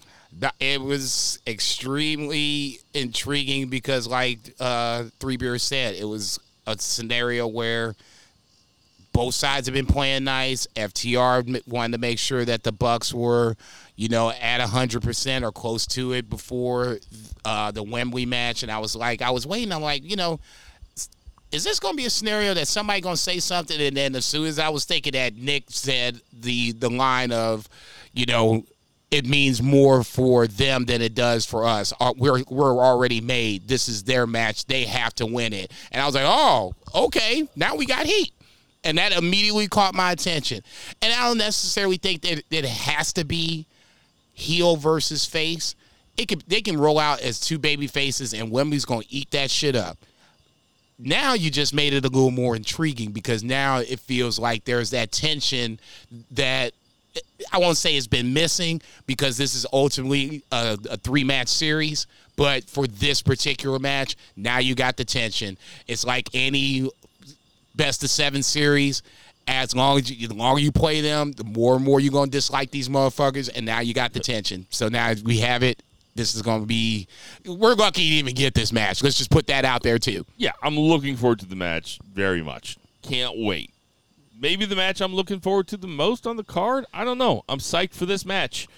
Let me just say a few things to Dax Harwood, and I don't know if this is kayfabe style or not. But if you don't want your daughter to keep being brought up by the opponent, you got to stop bringing up your daughter, man. Like, you don't get to bring up your daughter when somebody else is repeating back to you something that doesn't even, it's not derogatory at all. They're just saying you have a daughter. You don't get to be like, don't bring up my daughter, man. Hashtag Hey, facts. which one of the Young Bucks was the one sitting on the right this time? Closest to Matt was was yeah. Okay, so Matt, by the way, I was looking at them and I was like, I don't know how these people can tell these people apart. I really I was staring at them. They're not identical twins. I was staring. They're 5 years apart. Even Which more one, so. Which to my one point. has the hairline that's further back? Nick. That's how I have to know. Nick's got the Usually further wears back. Matt he's is still got a Bret Michaels bandana on. Matt Jackson looks like Matt Hardy. No, That's the connection. No, the hairline thing I get. Okay. Anyway, okay. We'll test this next week when we talk about the prediction. I'm gonna do it. So the one sitting closer to Shivani, when he slipped into that Dax Harwood impression, just for like a split second, Dude, I lost it. I popped, man. I was like, fuck yeah, Dax Harwood is such a fucking dork. And whichever Jackson it was, I forget which one we said. It was Matt. Whenever Matt goes, yeah, we get it, man. You got to feed your family. Like, he did it just a little bit, and it looked like a deep fake. It was such a perfect impression. I popped, man. I watched it like You're six now times. All of a sudden, you're like, which one's Dax Harwood? Anyway, yeah, it was a good segment. I really can't look at FTR like they're baby faces at all. I'm like, man, these guys fucking suck. These guys are dorks. They are people. They are probably the least interesting motherfuckers to talk to in the entire world. Damn. Okay. Unless you're on the highway. Oh, damn. You ain't shit. Anyway, psyched for this match, though. Psyched for it. We had nothing matches, Ruby Soho and Sky Blue. Don't even know why it happened. It doesn't matter. It didn't have anything to do with All In. She called her shot out for Chris Statler, and she's going to be next to get fit. Yeah, I guess maybe we got to do some storylines for the pay-per-view next week. Maybe, you think? Right. There is that other pay-per-view. But Renee Paquette's backstage again. She's with Roderick Strong in the Kingdom. All this was Roderick Strong saying at the end of All In, we'll see who the true MJF and the true Adam Cole is, planting more seeds. So we can talk about what we think is going to happen in predictions. We had House of Black, video package, and we had the return of Daddy Ass after he was very upset that they destroyed his boots. And, man, he came out to a huge pop, and then they made this match official. It's going to be House of Black versus the Acclaimed and badass Billy Gunn, not Daddy Ass. We're getting the badass Billy Gunn.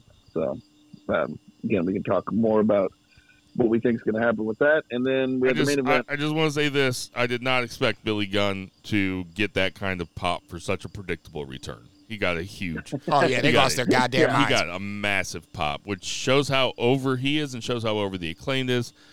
Number two, I didn't know he wasn't Badass Billy Gunn anymore. I know they called him Daddy Ass. I always thought that was a nickname. It never occurred to me that his name wasn't Badass Billy Gunn. That's why when he was like, his checks Daddy Ass for a minute. That's like when he. I'm just joking. But when he goes, Daddy Ass can't make it, but someone you haven't seen for a while can. And I was like, oh, I guess he can't go over there either. So who's it going to be? And he's like, Badass Brian James. Yeah, I was like, oh, so it's Badass Billy Gunn? Oh, okay. Yeah, that's fine. You're about to say, here's my different passport, Oh, it was going to be like X-Pac or something. Yeah, right. Just going to say, I Yeah, just got to give me that other passport. Awesome. You're fine. Just give me the other passport. Give me the fake one. It's called Badass Billy Gunn. I agree with you. I was a little surprised that Billy Gunn got this much of a pop, but I shouldn't be. Ultimately, the Acclaimed are over. Them as a trio are over. We'll talk about what we think is going to happen. It'll be interesting. I'll say that. I'll leave it at that. We had the main event, Aussie Open versus the Hardys for the ROH Tag Team titles. This didn't get to go very long, mostly about the end anyway. So Aussie Open beats the Hardys, and then MJF and Adam Cole come out. They do the face-off. I just hope that MJF and or Adam Cole don't get hurt in the very first match of the show. because they're in the last match of the show. That's the main thing there. But anyway, great go-home show. I don't think that the match. Oh, we'll talk about this. Yeah, great go-home show. I don't have much to say about the end of it. Just anticlimactic. I thought was the word I was coming up with. God bless the Hardys, but it just felt like they were there to just play the setup to the bigger angle. I'll leave it there. All right, and that's going to do it for our 3 count. We'll be back with predictions after we take a little Terry Funk pit stop. 1, 2, 3. So, Terry Funk, legendary wrestler, hardcore wrestler whose career stretched over 6 decades. At the age of 79, passed away this week. Zach, what are your thoughts about Terry Funk in general? I mean, for me, he's always been like kind of an all-timer. He's always been somebody that might end up on my Mount Rushmore at any given week. Really a wrestler's kind of wrestler. And, you know, like I said, I was born in 1985, and Terry Funk had already retired for the first time before I was born.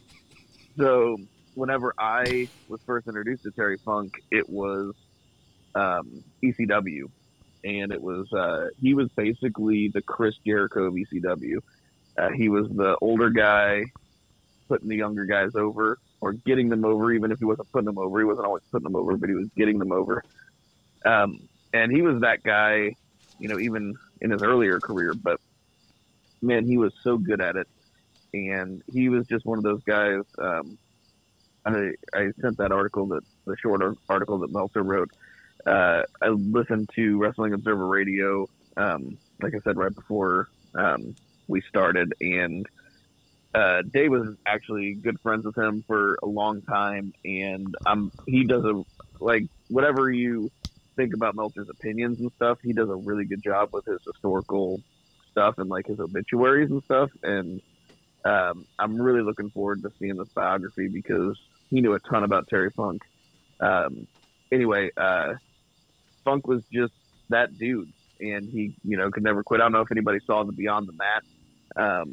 That is something that if you want to kind of grasp like the essence of who Terry Funk is, like that's a good way to do it. But plenty of great matches on there, including his I Quit match versus Ric Flair. A little tidbit of information I found out today was his and Dory Funk Jr.'s match against,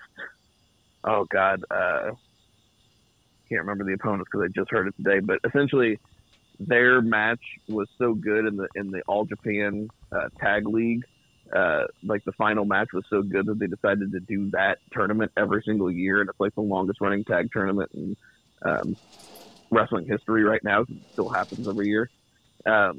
Just an absolute legend. And from you know, my time watching him in ECW and then WWF with the Chainsaw Charlie shit, and you know, he was that guy who got his sneakers choke slammed off of him whenever Mick Foley got thrown off the cage in the Hell in a Cell. He was an old man by the time I was watching these. Just an absolute legend. So R.I.P. He was 79 though, and so it was not shocking to hear that he passed. No, Jason, Terry Funk thoughts. Knee-jerk reaction is always, without really thinking about it, it's Roadhouse. And this is obviously one of his post wrestling stints. To see him in Roadhouse was just weird, but every time I see him in the movie, it's a memorable scene, one way or the other. You know, it's always something that at the very beginning where, you know, he's clearly not going to be with Dalton on this transition in the middle when he gets his ass kicked, you know, mind your business, Dad. Mind your own business, Dad. Thank you very much. That scene as well. Just on the wrestling portion of it, since I'm always made as the oldest guy in the room, even I didn't really see a lot of Terry Funk until he came back for this Ric Flair feud that he had that ended up in this I Quit match. I think it was at Starrcade. I might be wrong. But that was really my first real introduction to Terry Funk. And as a huge Ric Flair fan, of course I'm pissed off that, he put, Rick on the shelf. But him with Gary Hart, they as a combo really got heat on them over the top, where it was just like you saw this, but you didn't really see it the way Terry Funk did it, where, he might go into the stands at any time. Just the unpredictability of him as the character could just snap at any point. And then he was still, and this is way, probably into his 40s or whatever, he's still doing moonsaults and all this other crazy shit. The I Quit match is probably one of the better matches of an I Quit match that I've seen, where, it felt legitimately like Terry Funk was getting ready to have his legs snapped by the figure four, but he really didn't want to quit. Gary Hart didn't want him to quit, and ultimately he did. So that was a nice little cap to that. The WWE run, not necessarily great in the ring, but obviously Three Beers said it.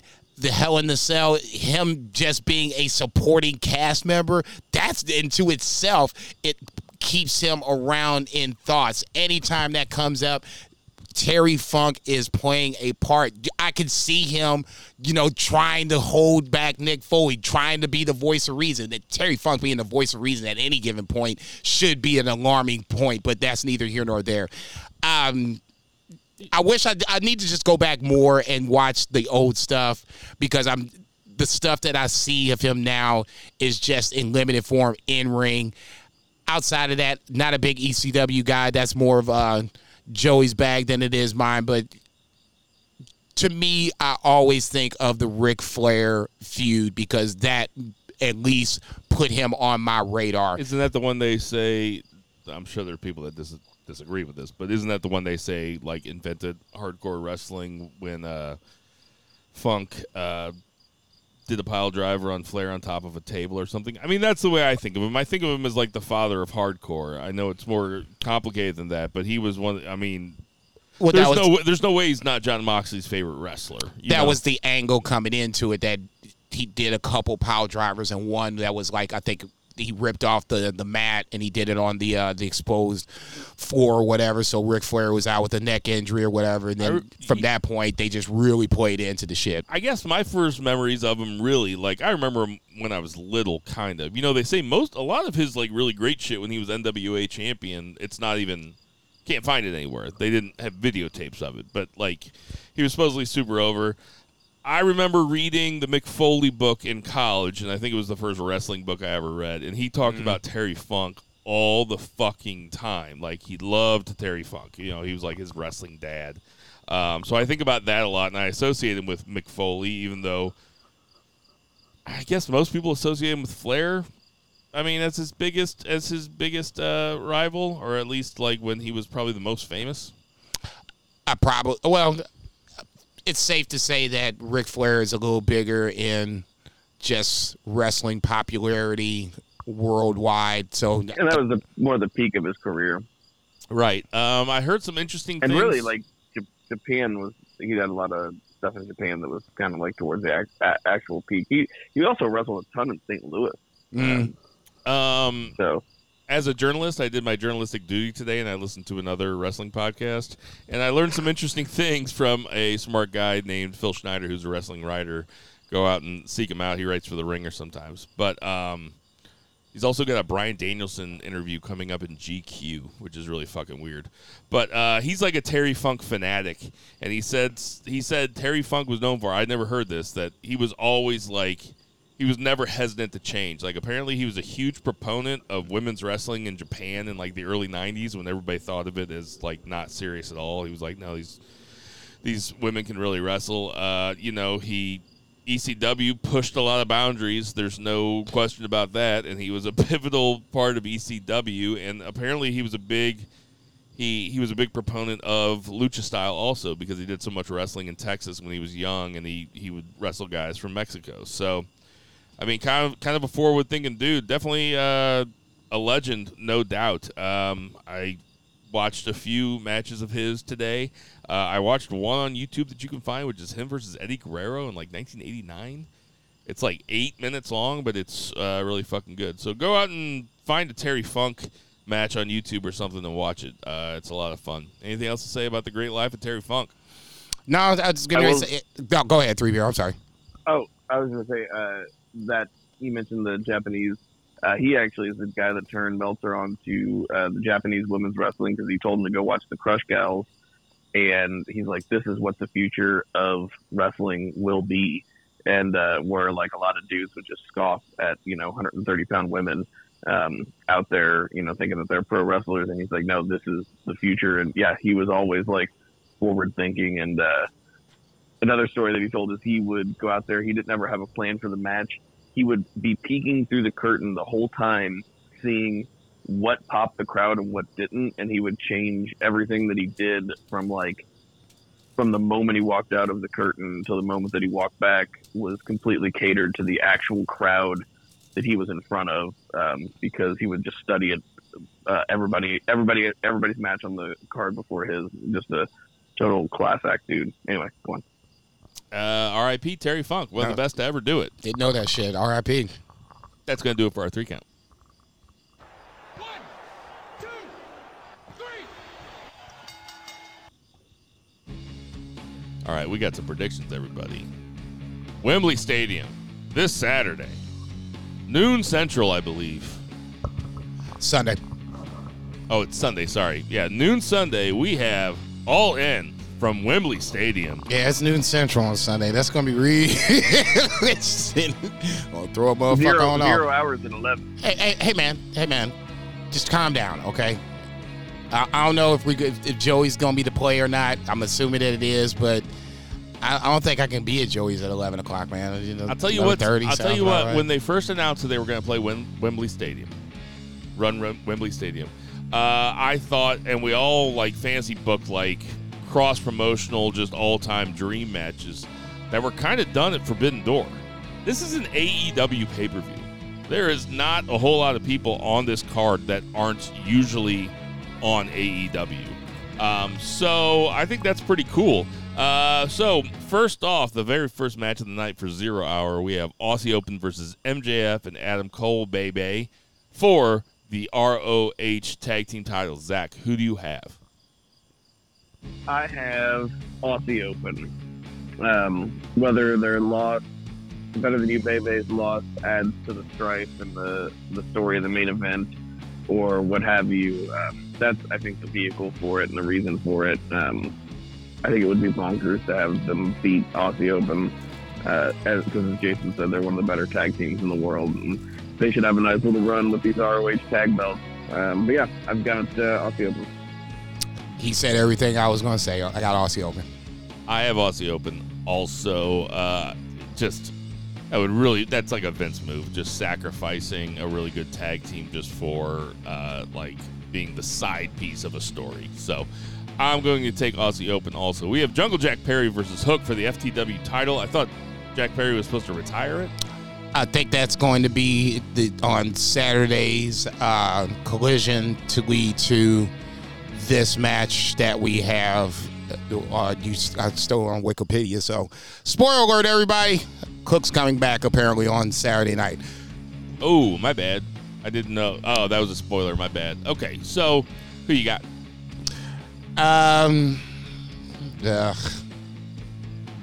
Who do I have? I didn't even really think about this. I'm going to go ahead and I'm going to take Jack Perry still. As much as I want Hook to come back and win it, I think Jack Perry keeping the title would be a little more intriguing. Hook should win, but I'll take Jack Perry.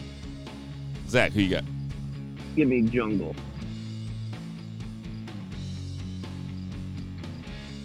Yeah, I mean, yeah, it's on the 0 hour. Oh, you know what? I'm talking myself into it. I'll take Hook.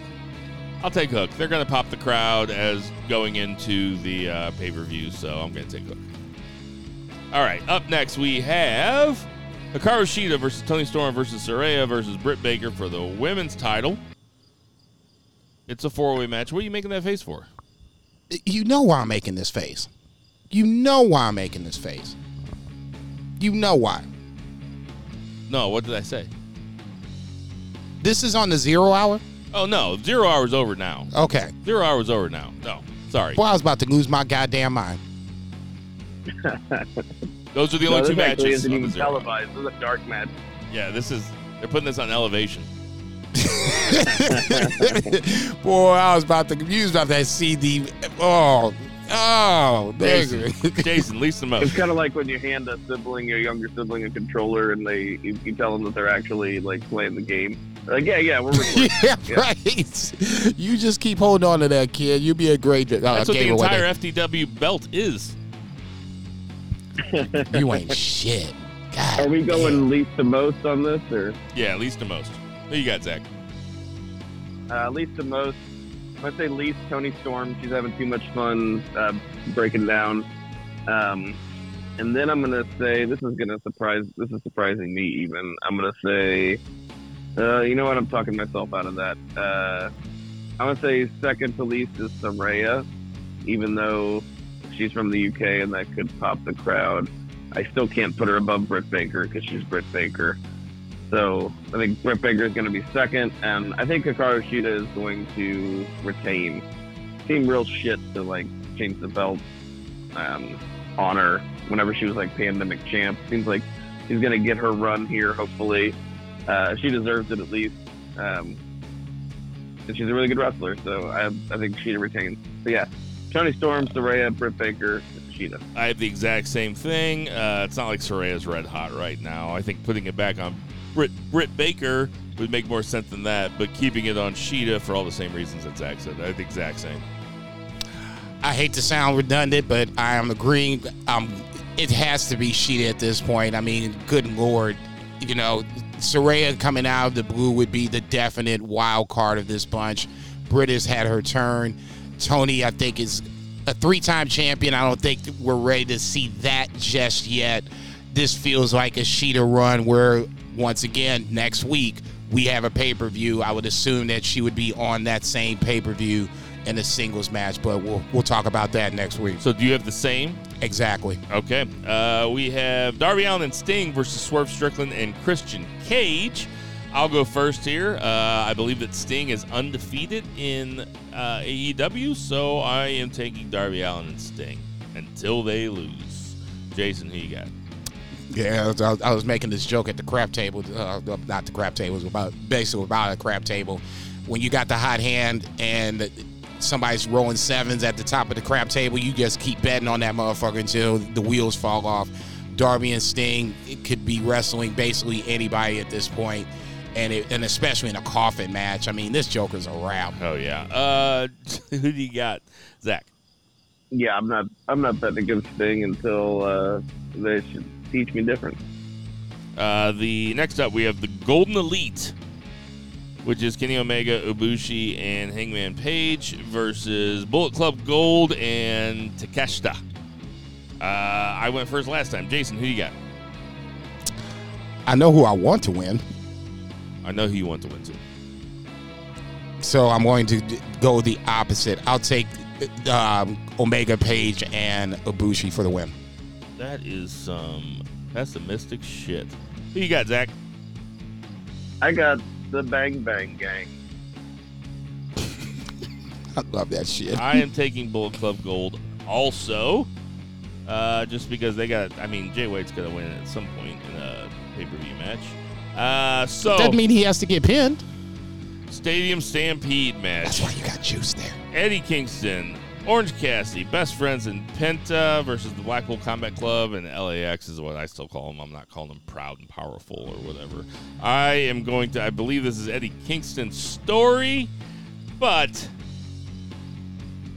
LAX came back. I am taking the bad guys, Blackpool Combat Club and LAX. Who you got, Jason? I agree totally. This would be a feeling of a bit of a waste with Santana Ortiz. I've already been well documented on multiple rants on how they have been missed as AEW Tag Team Champions.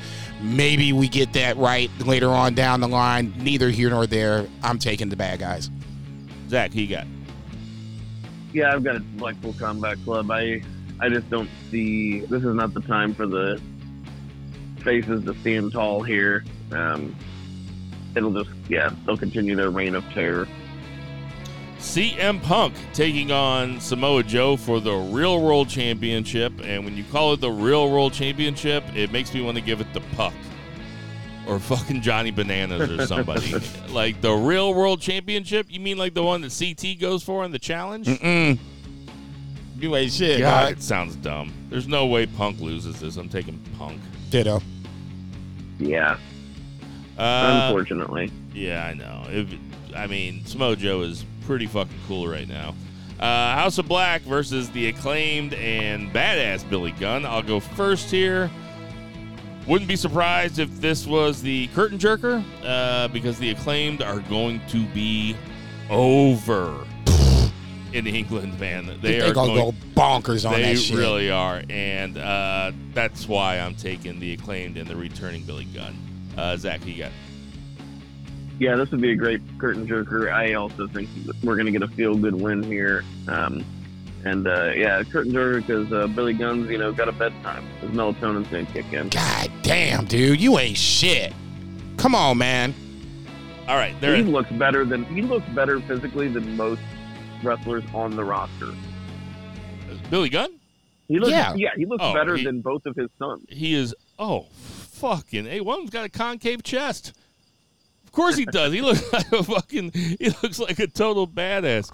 All right, so we're all in agreement on that. So we also have FTR versus the Young Bucks to find out who is the greatest tag team in the world. Jason. I'll just put this disclaimer out there. I don't think this proves that who's the greatest tag team. But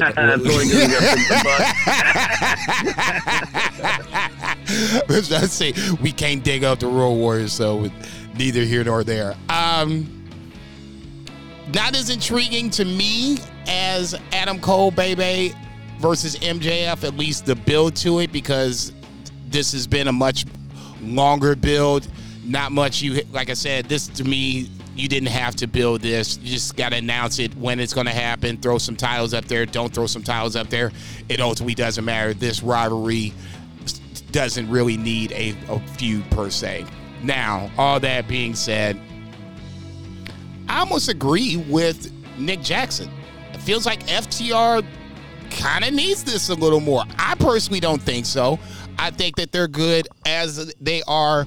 If they for whatever reason they don't win this match, I don't think it's the end of FTR's legacy. It's not a dent on it. They've done way too much in just the last 18 months. I'll just go that far, and I'll be conservative on that to make me think that this takes them out of the conversation of greatest tag team of all time. So, on that note, I am going to take FTR. I don't think the Bucks need it. I think this is a time to, if you're going to make this division about something long-term, FTR can lead that train going forward. So I'm going to take FTR. Zach, who you got? I got the Young Bucks, and I think it does prove who the greatest tag team in the world is. He just told you. Yeah, whatever, motherfucker. That's it. Aussie Open is still around, brother. Man, I've been going. They might get there eventually. I've been going back and forth on this. Fuck you, dude. I bet they don't even know yet. I bet they don't even know who's going to win. I bet there's some fucking politicking going on back there. I wouldn't be surprised if they know just at this point. Taking the Young Bucks. Because they're acting more heelish. And I am psyched for that match. I cannot wait for that fucking match. And then the two biggest ones in my eyes, I can't believe that Will Ospreay segment did that to me, but Will Ospreay versus Chris Jericho. Who you got, Jason?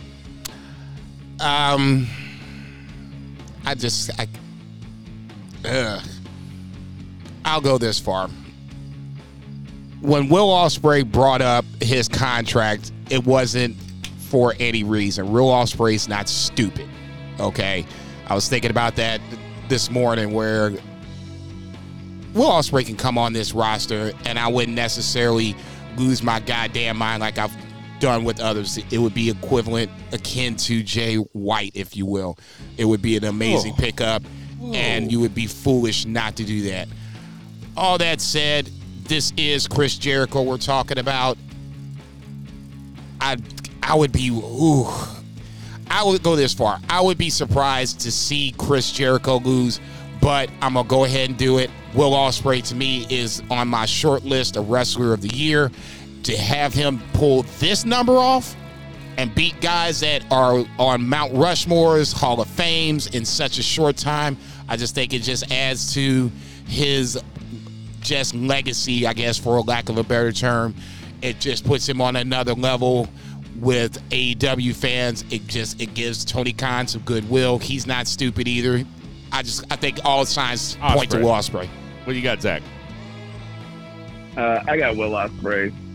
I can't imagine Jericho getting in this match to win it. Jesus Christ, that would be depressing. Yeah, it's going to be Bill Ospreay. I mean, I do not see Jericho going in there to lose. I mean, how can you not be excited for this match, though? Like, if Bill Ospreay can get a match out of Tangaloa, I mean, him versus Jericho is going to be really fucking good. I mean, he's fucking weekend at Bernie Naito for a couple minutes there. He did. And in a 6-star match. That match got 6 stars. Jericho's going to be fucking motivated, too. We're going to see everything that Jericho's got. Yeah. Both guys are going to leave it on the table. I would be a little surprised if you don't see, speaking of tables, some sort of, I won't call it fuckery, but more of a New Japan style match, if you will, where tables get involved. You get maybe, throw somebody in commentary, shit like that, especially with the commentary table now that's down by Ringside. I saw that on Saturday night on Collision. I was like, well, damn, they've never really done that before until now. So I would expect somebody to go through that table if they have it set up for Wembley on Saturday morning. And now, I mean, Don Callis can throw some brass knucks in the ring, and yeah. And now for the big one, it is MJF versus Adam Cole, baby, for the heavyweight championship. This is going to be the culmination. There's lots of speculation out there. Everybody's got an opinion about what's going to happen, who's going to turn on who. I'll go first here. I think that I think this is going to be kind of anticlimactic, and I think they are going to have a great match, and I think they're going to end it just with more tension. I don't think that we're going to see a full turn here, but I think that we're going to see Adam Cole, baby, win the championship. I'm going with Adam Cole. Jason, who do you got? I agree with, to a certain degree, I don't think they completely, I take that back. I think they're just going to do it right now because they have the pay-per-view next week. I'm going to stick to what I thought. I think MJF retains. I think MJF turns on Adam Cole to retain just before. That's the tension. Who knifes who in the back first? Whoever does that first ultimately wins this match. I think Adam Cole kind of wants to do it. I think MJF is geared to do it. That's how I think it's going to happen. The Kingdom in some form or fashion, I think, gets involved. That's where I think more so where if you see them get involved, that's where I think they lean towards going against Adam Cole versus going against MJF. I just think all signs points to Adam Cole losing. MJF following the next week. I said it last week. That's a unification match with Punk. That's your main event for All Out. All right, and Zach, who you got? I am thinking more along the lines of Jason, but slightly different. I do think that Cole turns on MJF, but MJF still retains some of his babyface status, and Cole and the Kingdom, like Cole starts leading the Kingdom with Roderick Strong, that's where I'm at with it. But yeah, MJF retains. All right, everybody, those are your 2023 I like that Adam Cole leads the Kingdom spot. I like that a lot. The Kingdom are the wild card. They are the wild card. Going into that, which is pretty strange. So that's going to do it for our predictions. You know, I was just thinking, like, with all the father-son shit that Christian Cage is a part of these days, he's now hanging out with a guy named Brian Cage. Why don't they kayfabe make Brian Cage Christian's son? Or like his nephew or something. No. Or like his nephew. Stop. Let me book the territory. No, you are not. Not for this shit. Let me book the territory. No. What? Not for that one, you not. Mind your own business, Dad. You come make me. Was that Brian Cage talking to Christian Cage? Exactly. Birthdays this week. Funaki is 55. Vince McMahon is 78. Rocky Johnson, 79. Grand Metalik is 35. Crash Holly is 52. Great Khali is 51. Crash Holly being a year older than Great Khali is funny to me for some reason. And Sergeant Slaughter is 75. Hey, everybody, we know there's a ton of podcasts to listen to, so we do appreciate you listening to our podcast. For Tenor Mahal. Check. For Murray the Murray Man Murray. Check. For Lucha Chris. Double for check. Patriot Pat. Double check. For Vice. Check. For Xander the Cat. Check. For Millie the Cat. Check. For Reba the Dog. For Edna the Baby. For Check. Aaron the Wife. Double check. Double check. R.I.P. Bray Wyatt. R.I.P. Triple Terry check. Funk. Triple What check. a bummer. Black Lives Matter. Check. Support your local weed dealers. Check. Support your local restaurants. Check. And boo the heels. Ooh. Oh, wait. Oh, I went bitch. way Yeah. early. Oh, You man, forgot about us. I've never done that. Oh, for 2 Beers Zach Bowman, for Jason Cornelius Bell, I'm Bill Vagey, and everybody never ever forget to boo the heels. This motherfucker here.